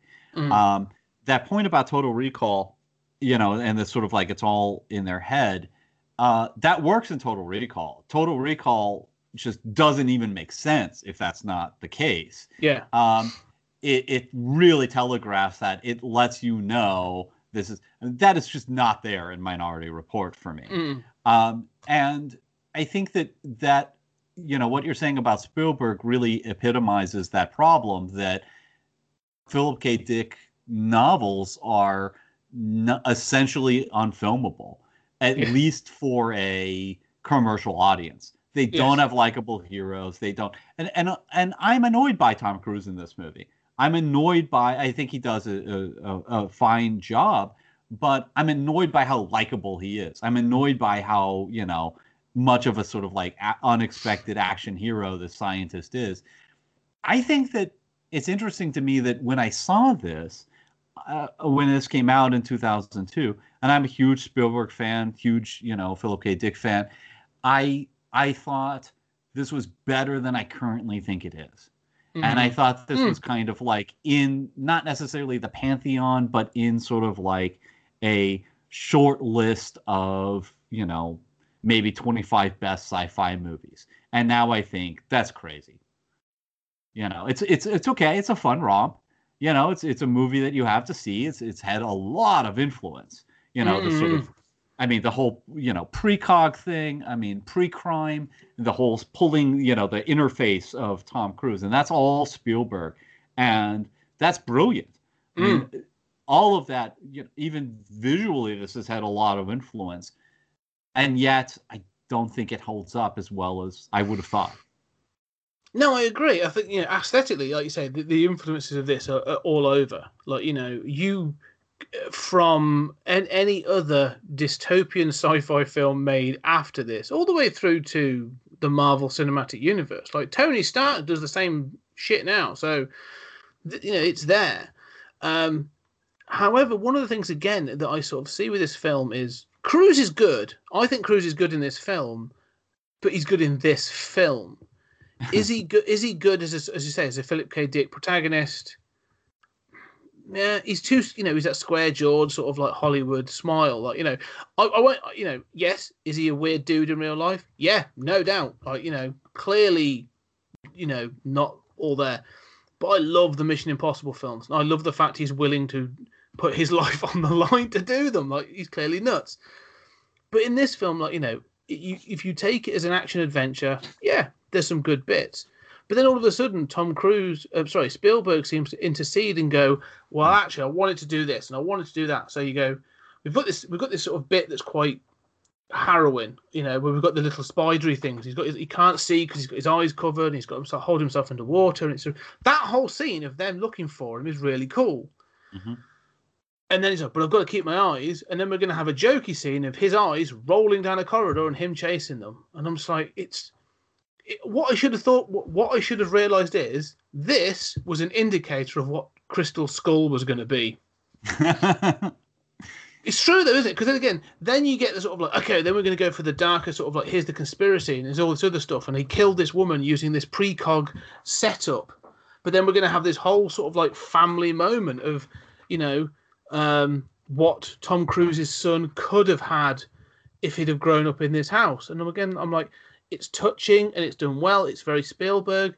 But what are you making at this point? Like, what film are you making? I'm not sure anymore. And that's sort of like I say, I don't think it's dated as well as, well, at least for me, as if you like it, great. But I just don't think it's aged as well. Yeah, if you like it, you win, right? I mean, exactly. Yeah. If you, I'm happy anytime somebody enjoys a movie, especially a sci-fi movie. And more than that, especially a Philip K. Dick movie and a Spielberg movie. More power to you. I liked your point about these comedic intrusions, which I, had objected to or just ignored on a case-by-case basis, but hadn't seen that as sort of like a formula that Spielberg sort of defaults into over and over again in this movie. And I think it's interesting that he has done that in prior movies. I mean, the old Indiana Jones movies do that, but they work. Whereas here it just feels like a little more forced. And I don't know if a different actor would have had a, one thing about Cruise is that outside of Magnolia, his characters don't seem very able to poke fun at themselves. Yeah. Indiana Jones, falls on his face often enough that, you respect him, but he's going to, fall on his face a little, and he's wrong about things now and then. Cruise doesn't like to play characters who are wrong about things. No, and that's the thing, like you say, like Cruise doesn't do comedy well. Which is why in the Mission Impossible films, he's the action star, and you then have Simon Pegg or, even like Ving Rhames or who they've brought other people in that have actually got some comedy timing. So they're like, yeah, they're the humorous ones. They'll do that. You do this. And I think that's the problem with this film. Again, like we said, go back to casting. If you had someone of that ilk that could do a bit of humor and was able to poke fun at themselves, but could carry that intensity in the other scenes, and it would feel more of a transition of character rather than an awkward comedy scene, I think this film would work better. But again, I also think that's Spielberg's fault, because he didn't hire that person. He hired Tom Cruise. And so you go, well, I've now got Tom Cruise. I've seen this film. This comedy bit doesn't really work. So we need to think of another way of doing it. And he doesn't, so, which I'd say is a failing of Spielberg when making the film, not wholly on Cruise's shoulders of his inability to do it. Yeah, I think that's true. And, I guess the retort would be like, well, if it weren't Cruise, it would not have been able to get made, Yes, true. So we got what we got. But yeah, I mean, the precog thing is good. The aesthetics are good.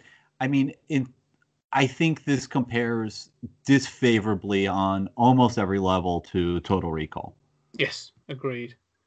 So I gave it a 6. I gave it a 5.5, 5.5. Because there is good bits in it. Oh yeah. Anyway, so having ripped into Minority Reports. Yes. A film that made money.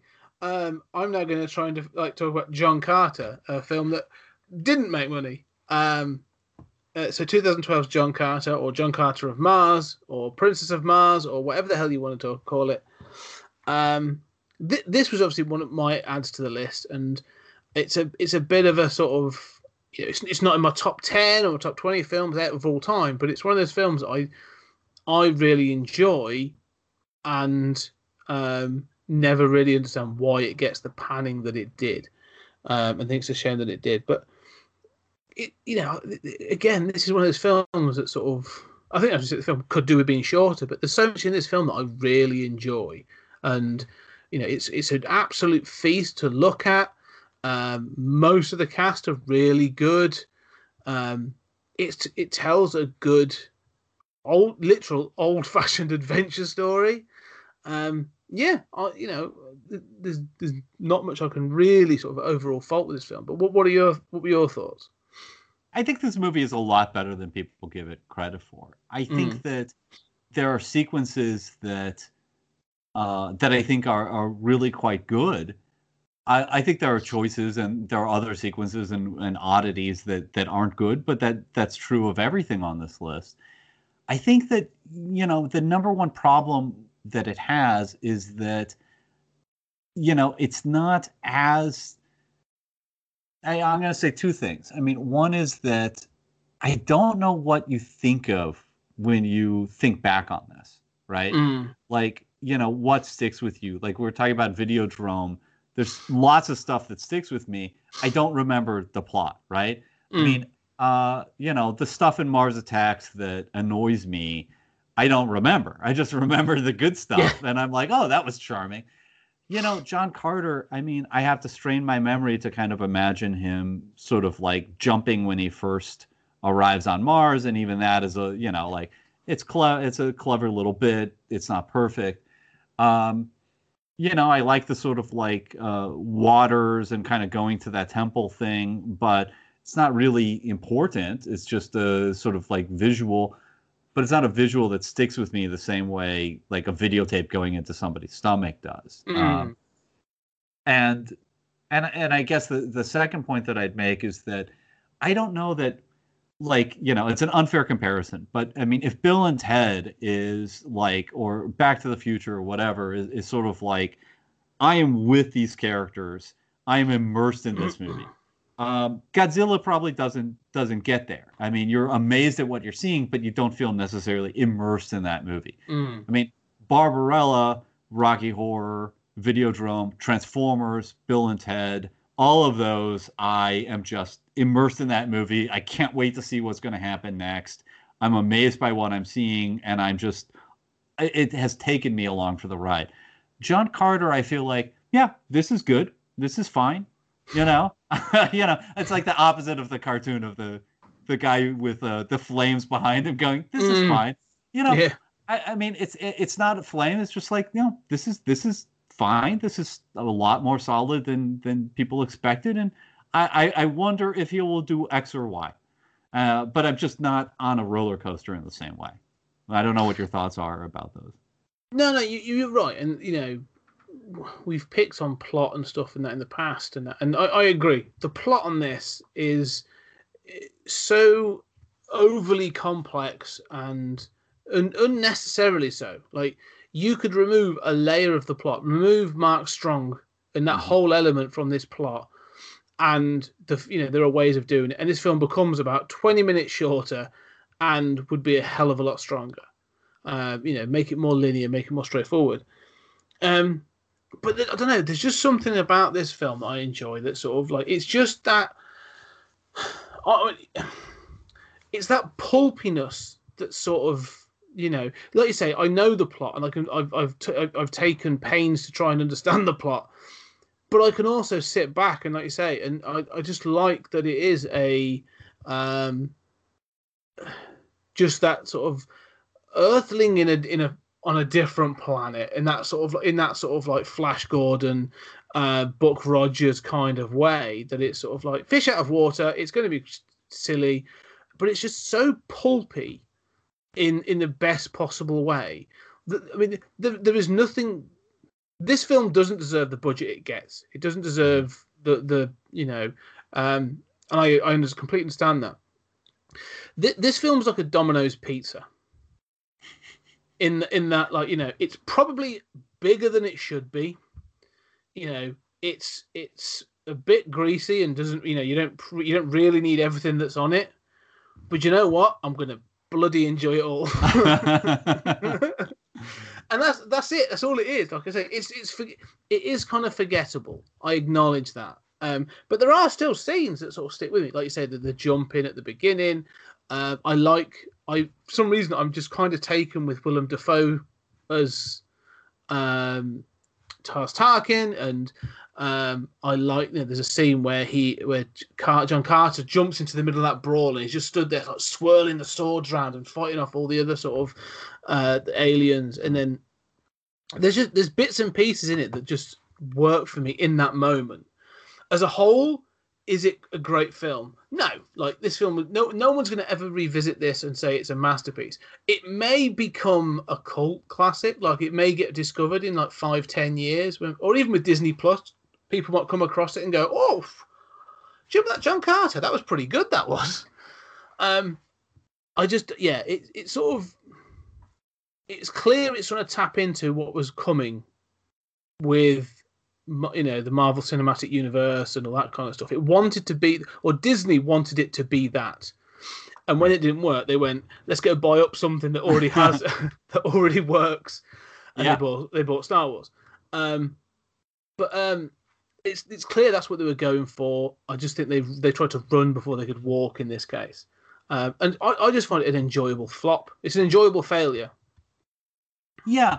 I mean, I think you find it more enjoyable than I do, but I do agree that it is underrated, and I do think that time will improve that rating. And I do think that, so much of what you like about it is, again and again, what I'm hearing is they need to adapt this.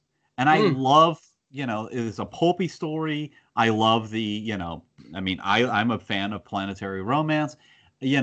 I love that they're doing this, and I think that there is a better version of John Carter that you deserve and that the material deserves. This is what we have.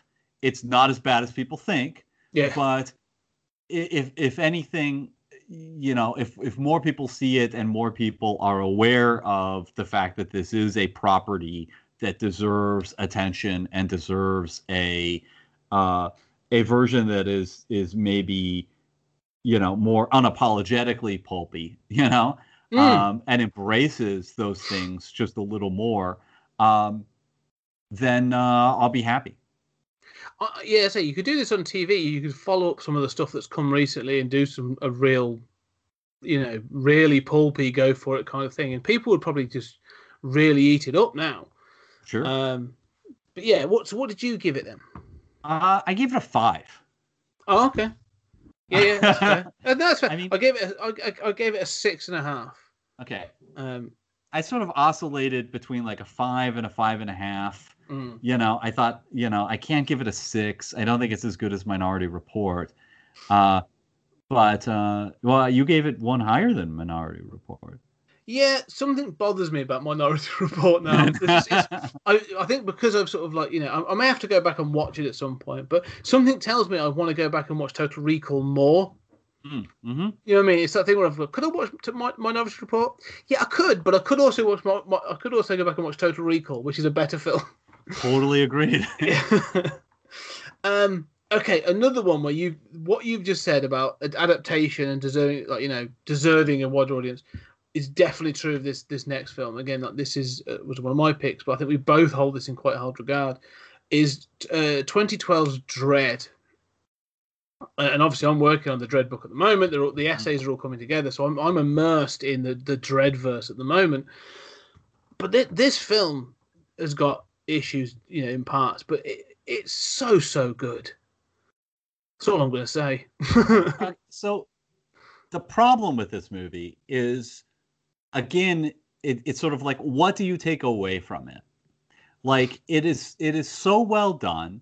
It is well casted. I mean, when have I ever reviewed a movie here where I've said I basically have like 3 gripes and they're pretty minor, you know, and I acknowledge they're pretty minor.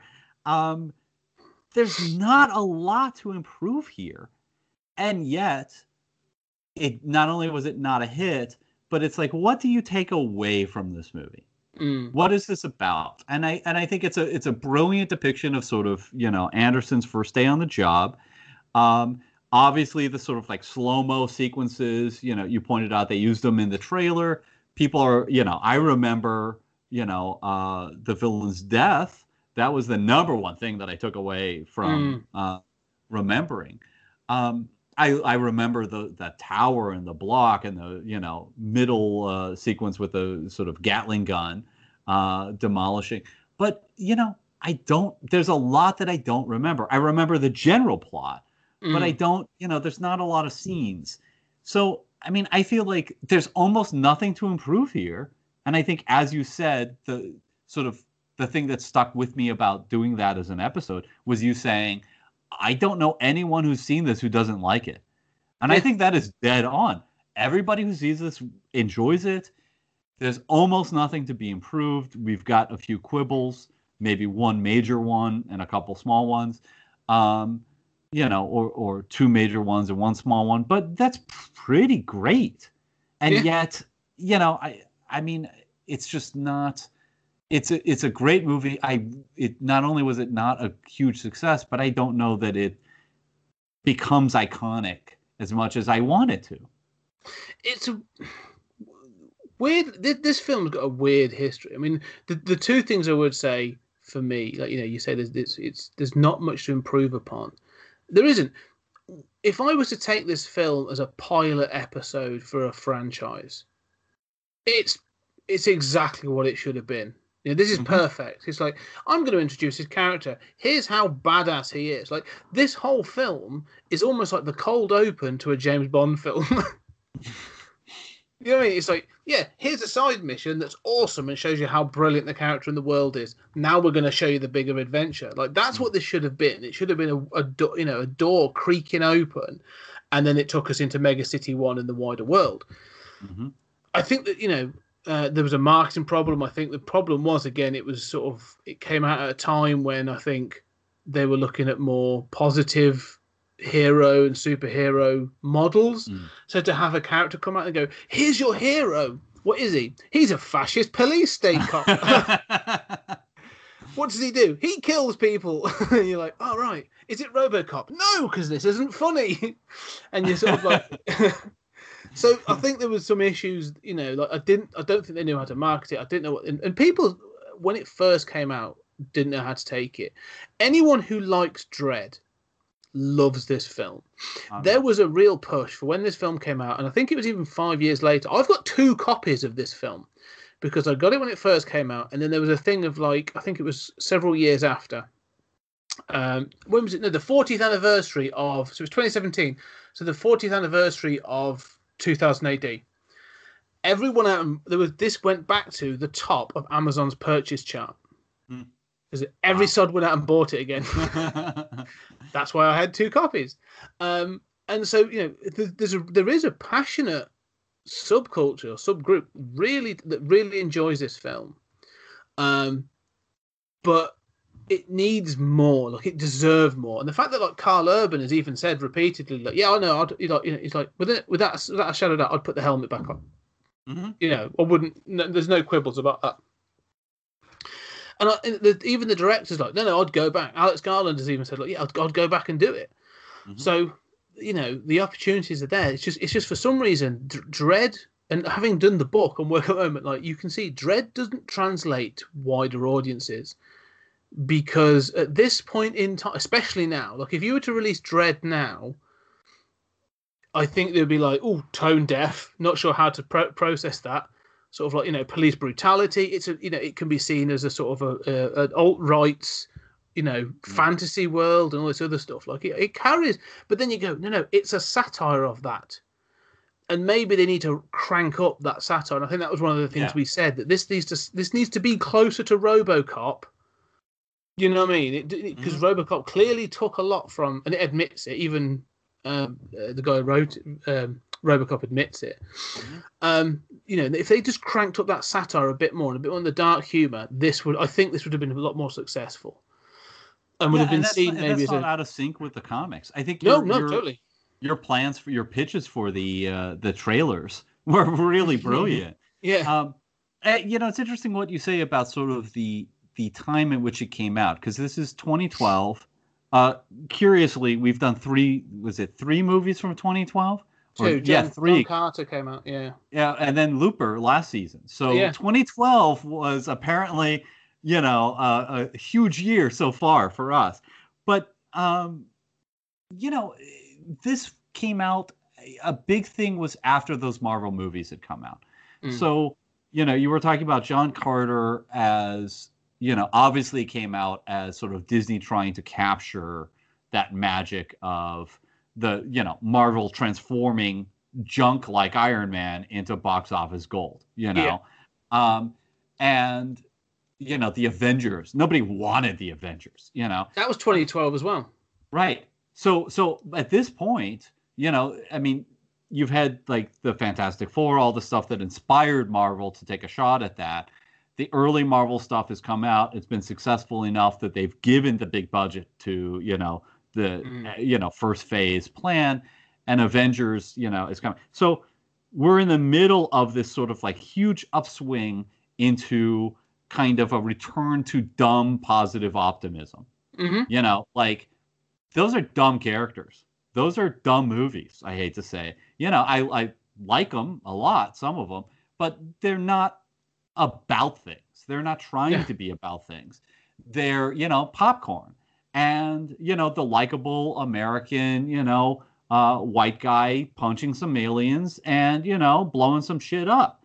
And, it's a sort of like almost Reagan-like, we're not going to apologize for fun action movies anymore, And Dread did seem very dark.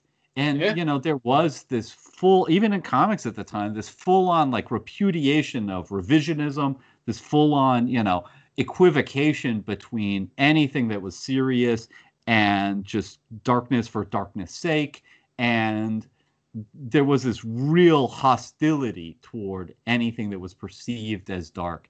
And I think it came out at the wrong time. And I think you're right that today you'd have to have more overt fascism, right? You'd have to be more aware of what you're doing in the context of Black Lives Matter. But there's more room now for dark stuff again, in a way that I just don't think there was at the cinema in 2012. No, I agree. Weirdly, and you've just said there was, I think is it called the Sekhmet theory? Grant Morrison's chatted on about it before. Like there's an 11-year cycle of positive and negative. And I was thinking, like, if this had come out 10 years earlier, like it wouldn't have happened because you had the Judge Dredd, the Stallone pile that come out in 95. But if this had come out 10 years earlier, if this had come out in 2002, that would have been perfect. You'd have had like, you were having like the Matrix, you had it was a bit, the new millennium and all this other stuff. Like this film would have done really well in 2002.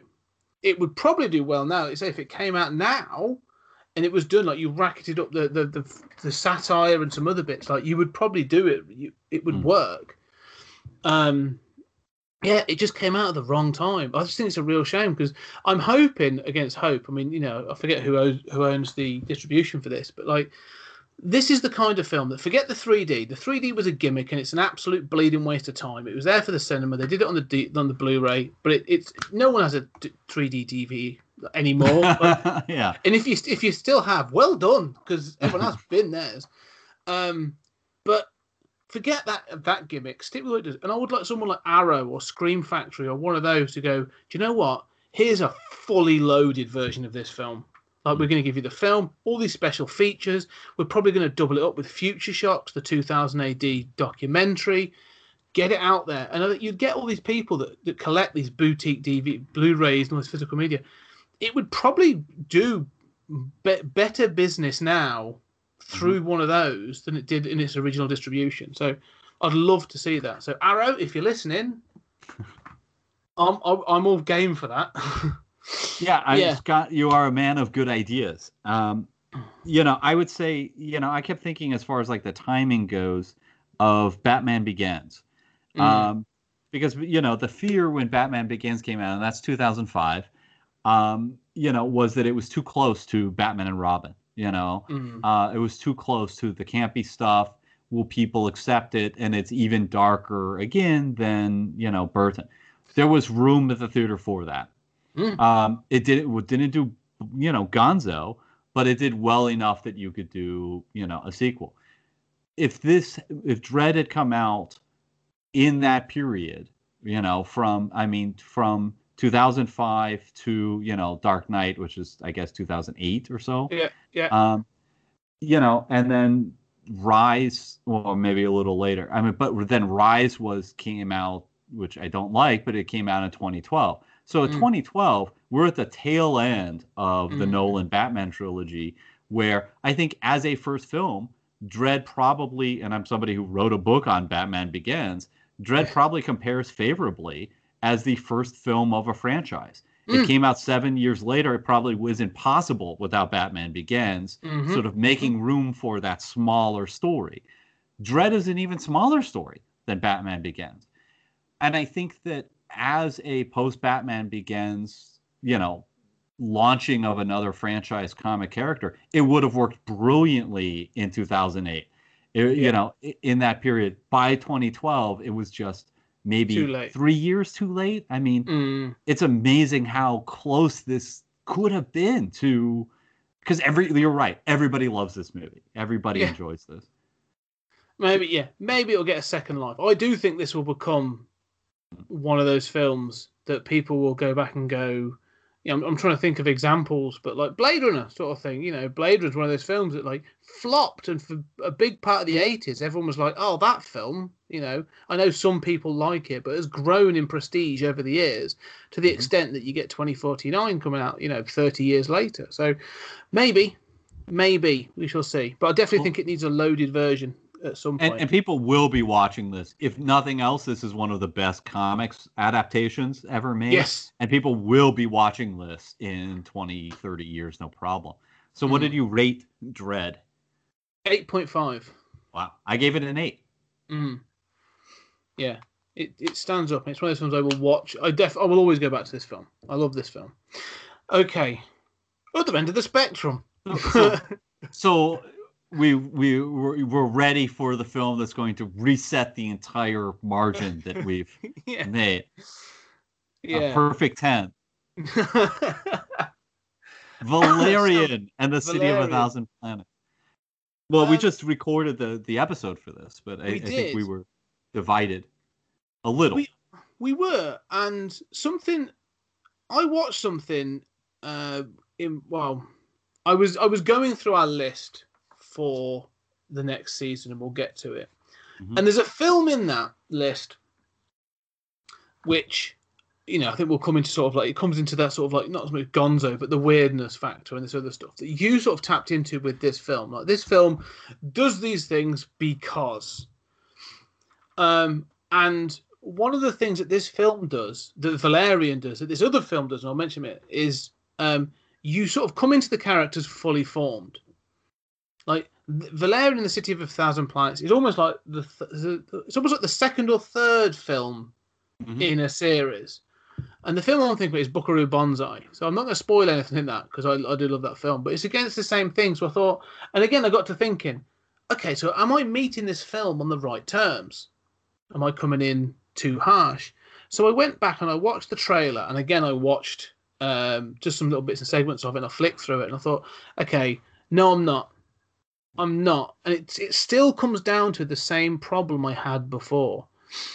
Dane DeHaan and Cara Delevingne are good actors, and they are good at what they do, and I've seen them in other things where they're fine. They are just so wrong for this that it sort of sets the whole film off on this weird kilter that I cannot jive with at all. But there are still moments in this film. The first 15 minutes of this film are awesome. Yeah. And I will not dispute that. I agree. But then it goes off on this weird thing that I'm just like, doesn't make any sense to me. Yeah.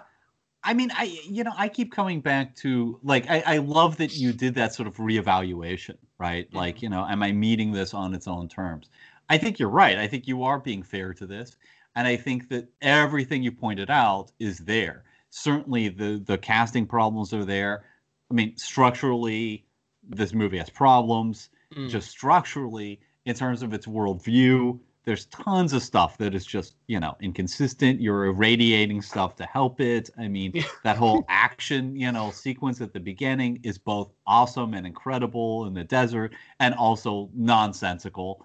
And it does remind me of, sort of like a, Star Wars on acid, a French guy making Star Wars on acid, where it's like, you're just coming at it a little askew to begin with, and then you're taking acid. Yeah. And I mean, I love it, but I love it as a flawed train wreck, but a train wreck that is filled with stuff that blows my mind and is so sometimes ill-conceived. I mean, the jellyfish going on the head. It's like, who gave him money to do this? Who thought that was going to be a good idea? I mean, to make a point that your model actress is, sticking her head up the jellyfish's ass. What is going on here? And yet it's trippy, it's bizarre.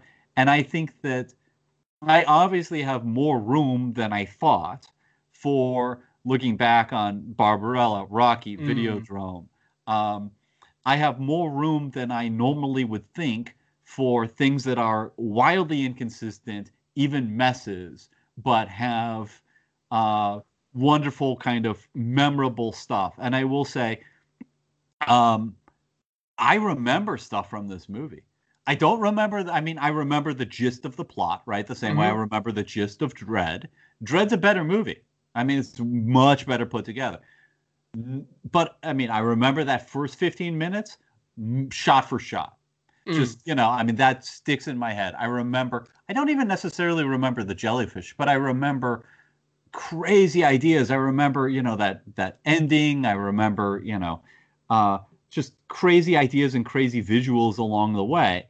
And I think, obviously I have more room for just kind of inconsistent messes that I remember certain things really fondly. Well, it is. There are some good visuals in this. And like you said, there's some good moments. That whole thing in the desert, the interdimensional market is a great idea. Like, I love it as an idea. And it should work.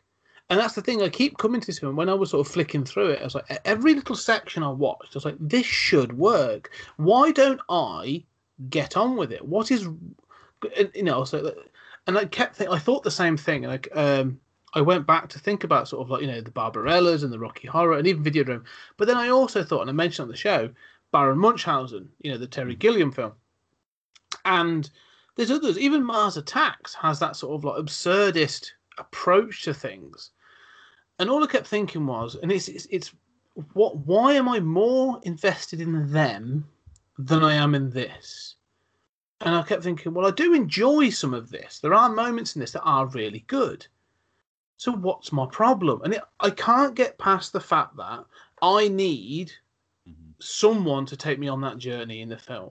Like, Rocky Horror wouldn't, and same with Bill and Ted. Like, Rocky Horror, if Tim Curry was awful in that film or was miscast, that film just wouldn't work.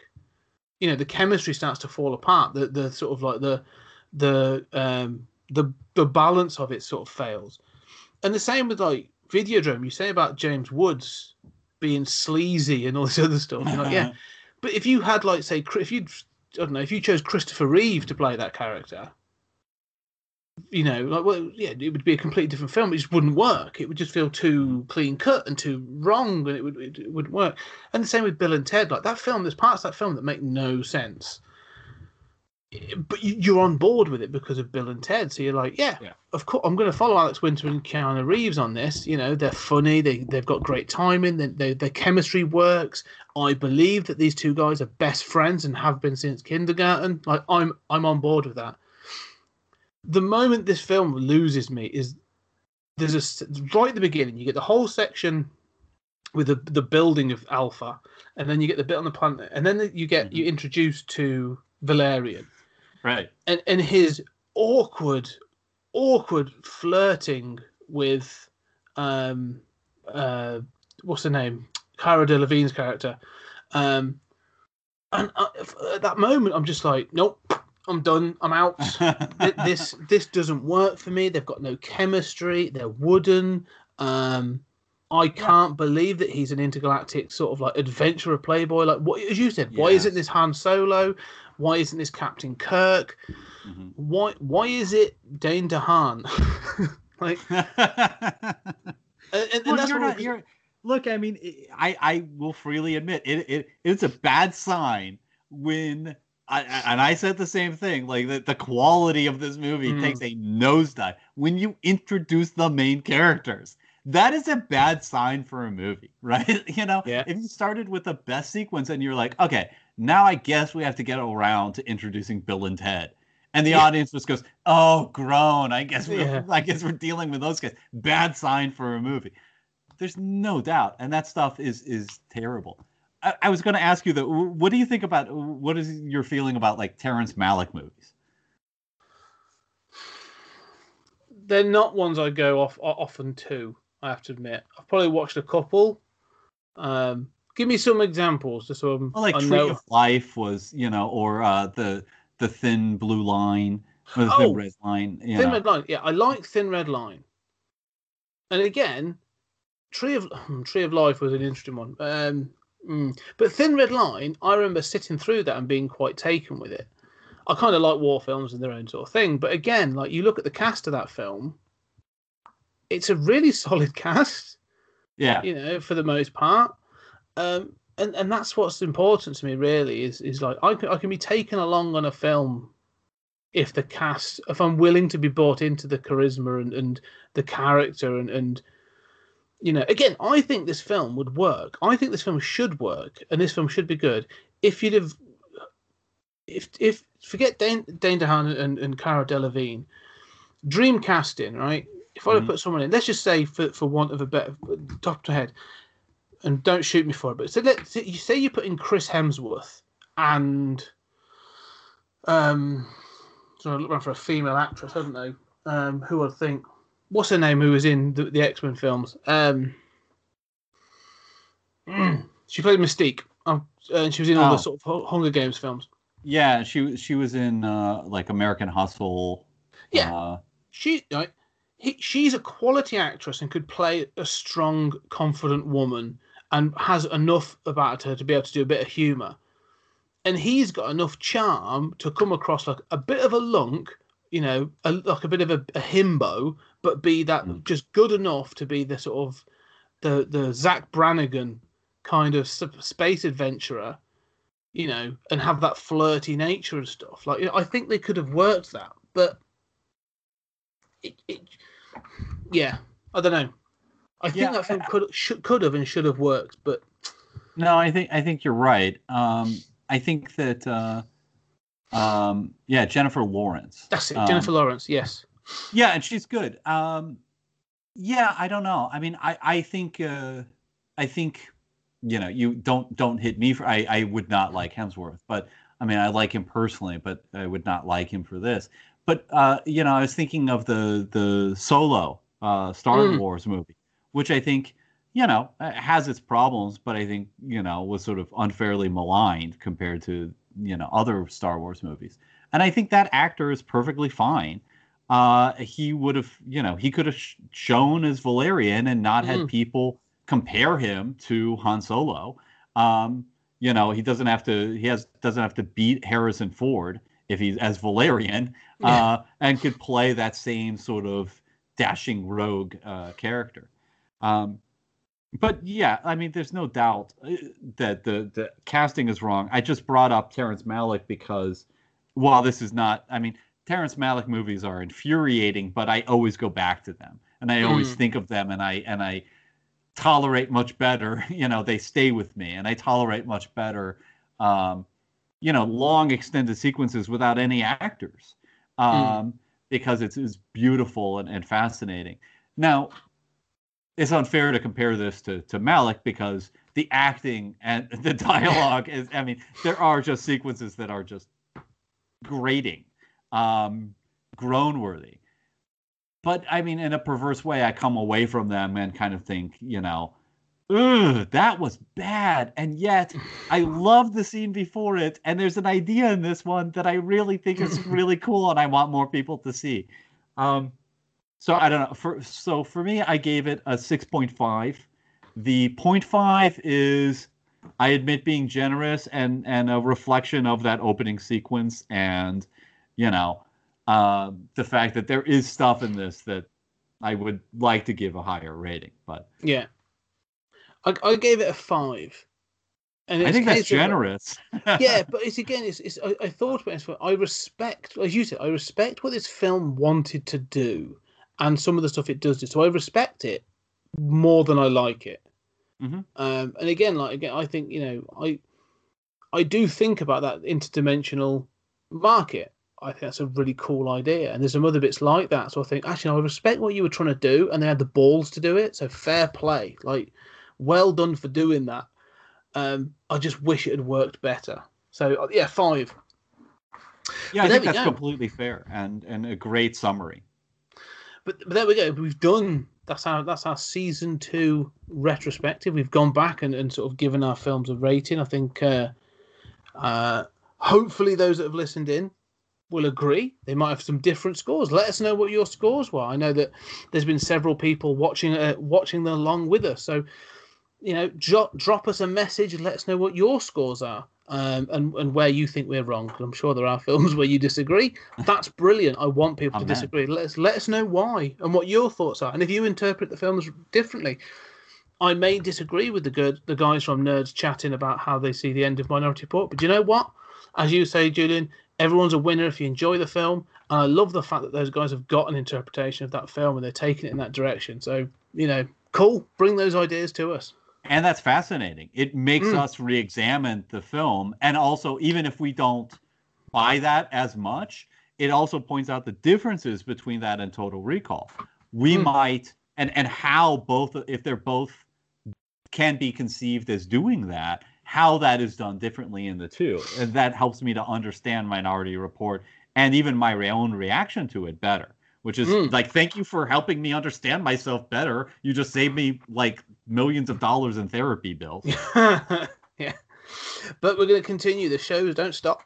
So we're going to have an inter-season couple of shows. We're going to be looking at Westworld, starting with the Michael Crichton film with Yul Brynner. And then going off, and we are going to be doing and looking at and reviewing the 3 seasons of the HBO TV show. So I'm really looking forward to that because they are 2 very different beasts, but obviously of a piece. So looking forward to that. But then, Julian, we go straight into season 3, and it's a belter. It's a biggie of season 3 because we're starting with a bit of a like a mini sort of into thing, but it's like a theme that we're starting with, and then we're getting full speed ahead. So do you want to give them a list of the films that we're going to be covering going into the next season? Yeah, absolutely. Just to preface it, you know, we originally were planning sort of the first 6 as a second sort of inner season, but sort of realized that chronologically they fit, you know, just with the continued season. That's how it was going to play out anyway. So let's just combine it. So that gives us an impressive third season, which starts with the first block is the 1950s blocks. So we start with When Worlds Collide, 1951. It Came from Outer Space, 1953. Them, 1954. The Quatermass Experiment that you were talking about, that miniseries, 1955. Earth versus the Flying Saucers, 1956. And I believe it's a Hammer film, The Tingler. It's a William Castle film, The Tingler. Oh. Vincent Price. So I'm getting Vincent Price in there already. So I'm quite pleased with that. Looking forward to that one. Looking forward to doing some of the 50s stuff there because there's so much to unpack from some of those films. And both of us are big. I think we're big fans of 50s films, and of B movies, and we're more tolerant of them than some people are. And I just think it's going to be so much fun to watch these, and in many times watch them for the first time. Yeah, just so you know, Quentin Tarantino considers the 50s to be the worst decade in movies for the 20th century. And I've got to say, he's so wrong. Well, certainly about science fiction. But, it is amazing to me how the 50s sci-fi gets such a bad rap. But, it has that sort of like pulpy embrace of just going for it that I think is just wonderful.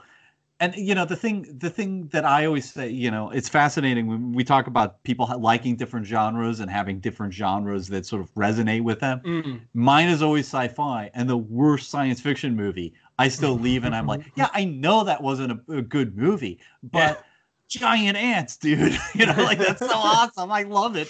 Not only giant ants, Clint Eastwood's first on-screen appearance. So. Well, I'm looking forward to it. Milestone. So where are we after that then?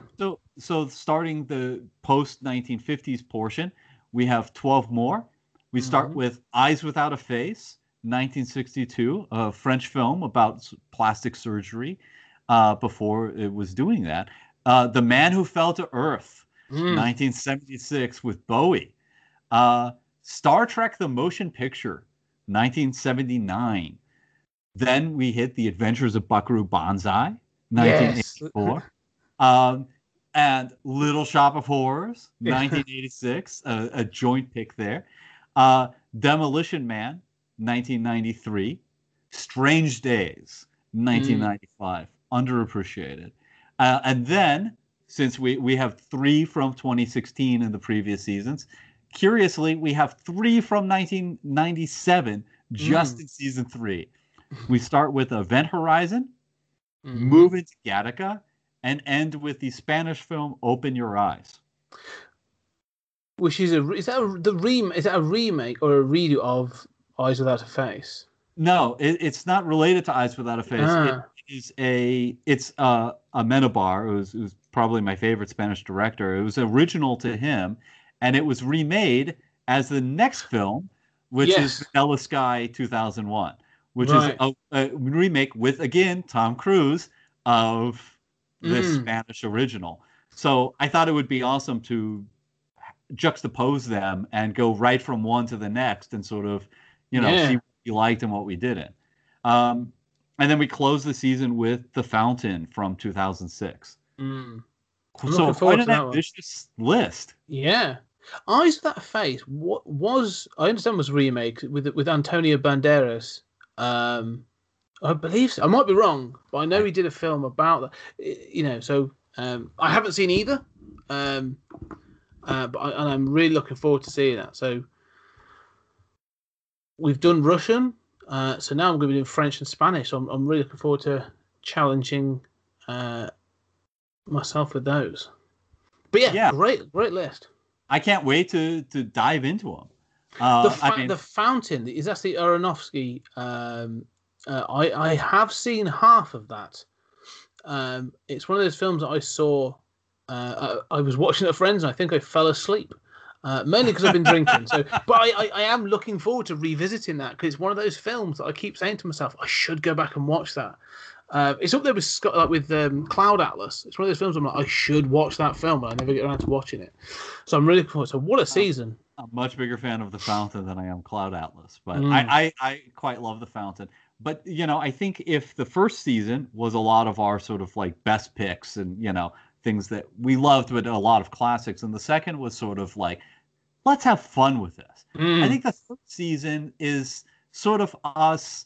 There are some things like that, but sort of us reevaluating stuff and looking at some stuff that we haven't even seen that we want to, see again fully. I mean, I haven't seen, half of this 50 stuff and several things in the later list. So, I mean, that's amazing. And if half of them are as good as Godzilla and Quatermass, I'll be super happy. Well, you know you're gonna love Demolition Man. So, and that was a Twitter. That was a Twitter pic. Weirdly, I put out. What did I put out? I put out. What was it? Fifth Element, Total Recall, and Demolition Man. Because I know I had a single pick left, so I put it out to Twitter, and Demolition won by a mile. So you know, the first time Sylvester Stallone, probably the last time Sylvester Stallone will be appearing on this show. But we'll get to the original Judge Dredd eventually. Oh, in many years, yes. But yes, no, I can't wait. Some great films on there, going everything from, like you say, from French cinema to Buckaroo Banzai and everything in between. So, and I've never seen Buckaroo Banzai. I mean, that has been on my must-watch list forever. You know, same thing with other stuff on this list. So, it's going to be amazing to explore these with you, and I'm sure that I'll learn so much by doing it, and I hope that listeners will do that too and go along for the ride. Yes, yeah, some good films in there. So it's going to challenge us. It's going to challenge our viewers and our listeners. So the other thing we're going to be doing, we're going to be adding things to the YouTube channel just as we sort of go out. So these are long. This is. I might even split this one up because it's 2 hours 20 so far. Wow. But not as a podcast. You know, if you can't listen to it as a podcast, you're a wuss. But as a video, I might split it. But yes, we have got some more stuff coming up. You and I have agreed we're going to do some short, punchy videos. We're going to be doing some verses, so things like which is better, Marvel versus DC, and then we're going to be doing some pitch videos as well. So what would be our pitch for ... and then a whole bunch of other things as well. But we're going to keep those quite short and punchy, sort of like, you know, still us talking. So it's probably not going to be that punchy and short because we like to chatter, but like less than half an hour. We're always punchy. At our worst, we're still punchy. Yeah. We can punch with the best of them.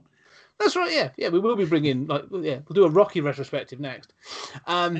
Watch the YouTube channel. I mean, look, tell your friends about the podcast. Please rate us. You know, we love when you participate on Twitter. It is a joy for me to see the YouTube channel, and I love watching our podcast on the YouTube channel. I have to admit, and I hate listening to myself. I hate the sound of my own voice. And so on the YouTube channel, I can kind of like tune out and then tune back in and kind of see our expressions. And it adds such a dimension to it. You know, because so often we're sort of having some banter back and forth and just wrestling with an idea. Yeah. Well, I've had some editing software on my laptop for years that I've sort of basically learned that much of. And I've been trying to learn a bit more. So the YouTube videos will be getting better. Like, you know, rather than just me shouting in the first second of, you know, welcome aboard. So hopefully they'll improve as well. But ladies and gentlemen, I've got to say thank you very much for sticking with us for this episode and our wrap up. Please reach out to us at Podtime Space on Twitter and let us know what you thought of this wrap up and the episodes in this season.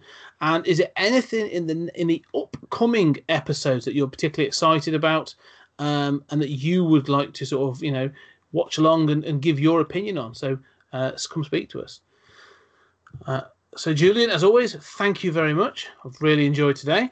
Thank you, Scott. I appreciate it so much, and I learn every time, man. Yes, this has been great. So thank you very much, and we shall catch up ready to do get our Cowboys, get our Westerns on with Westworld. Okay, guys, we'll see you later.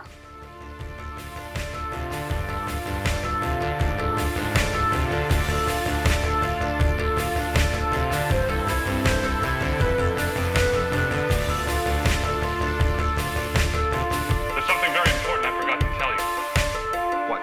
Don't cross the streams.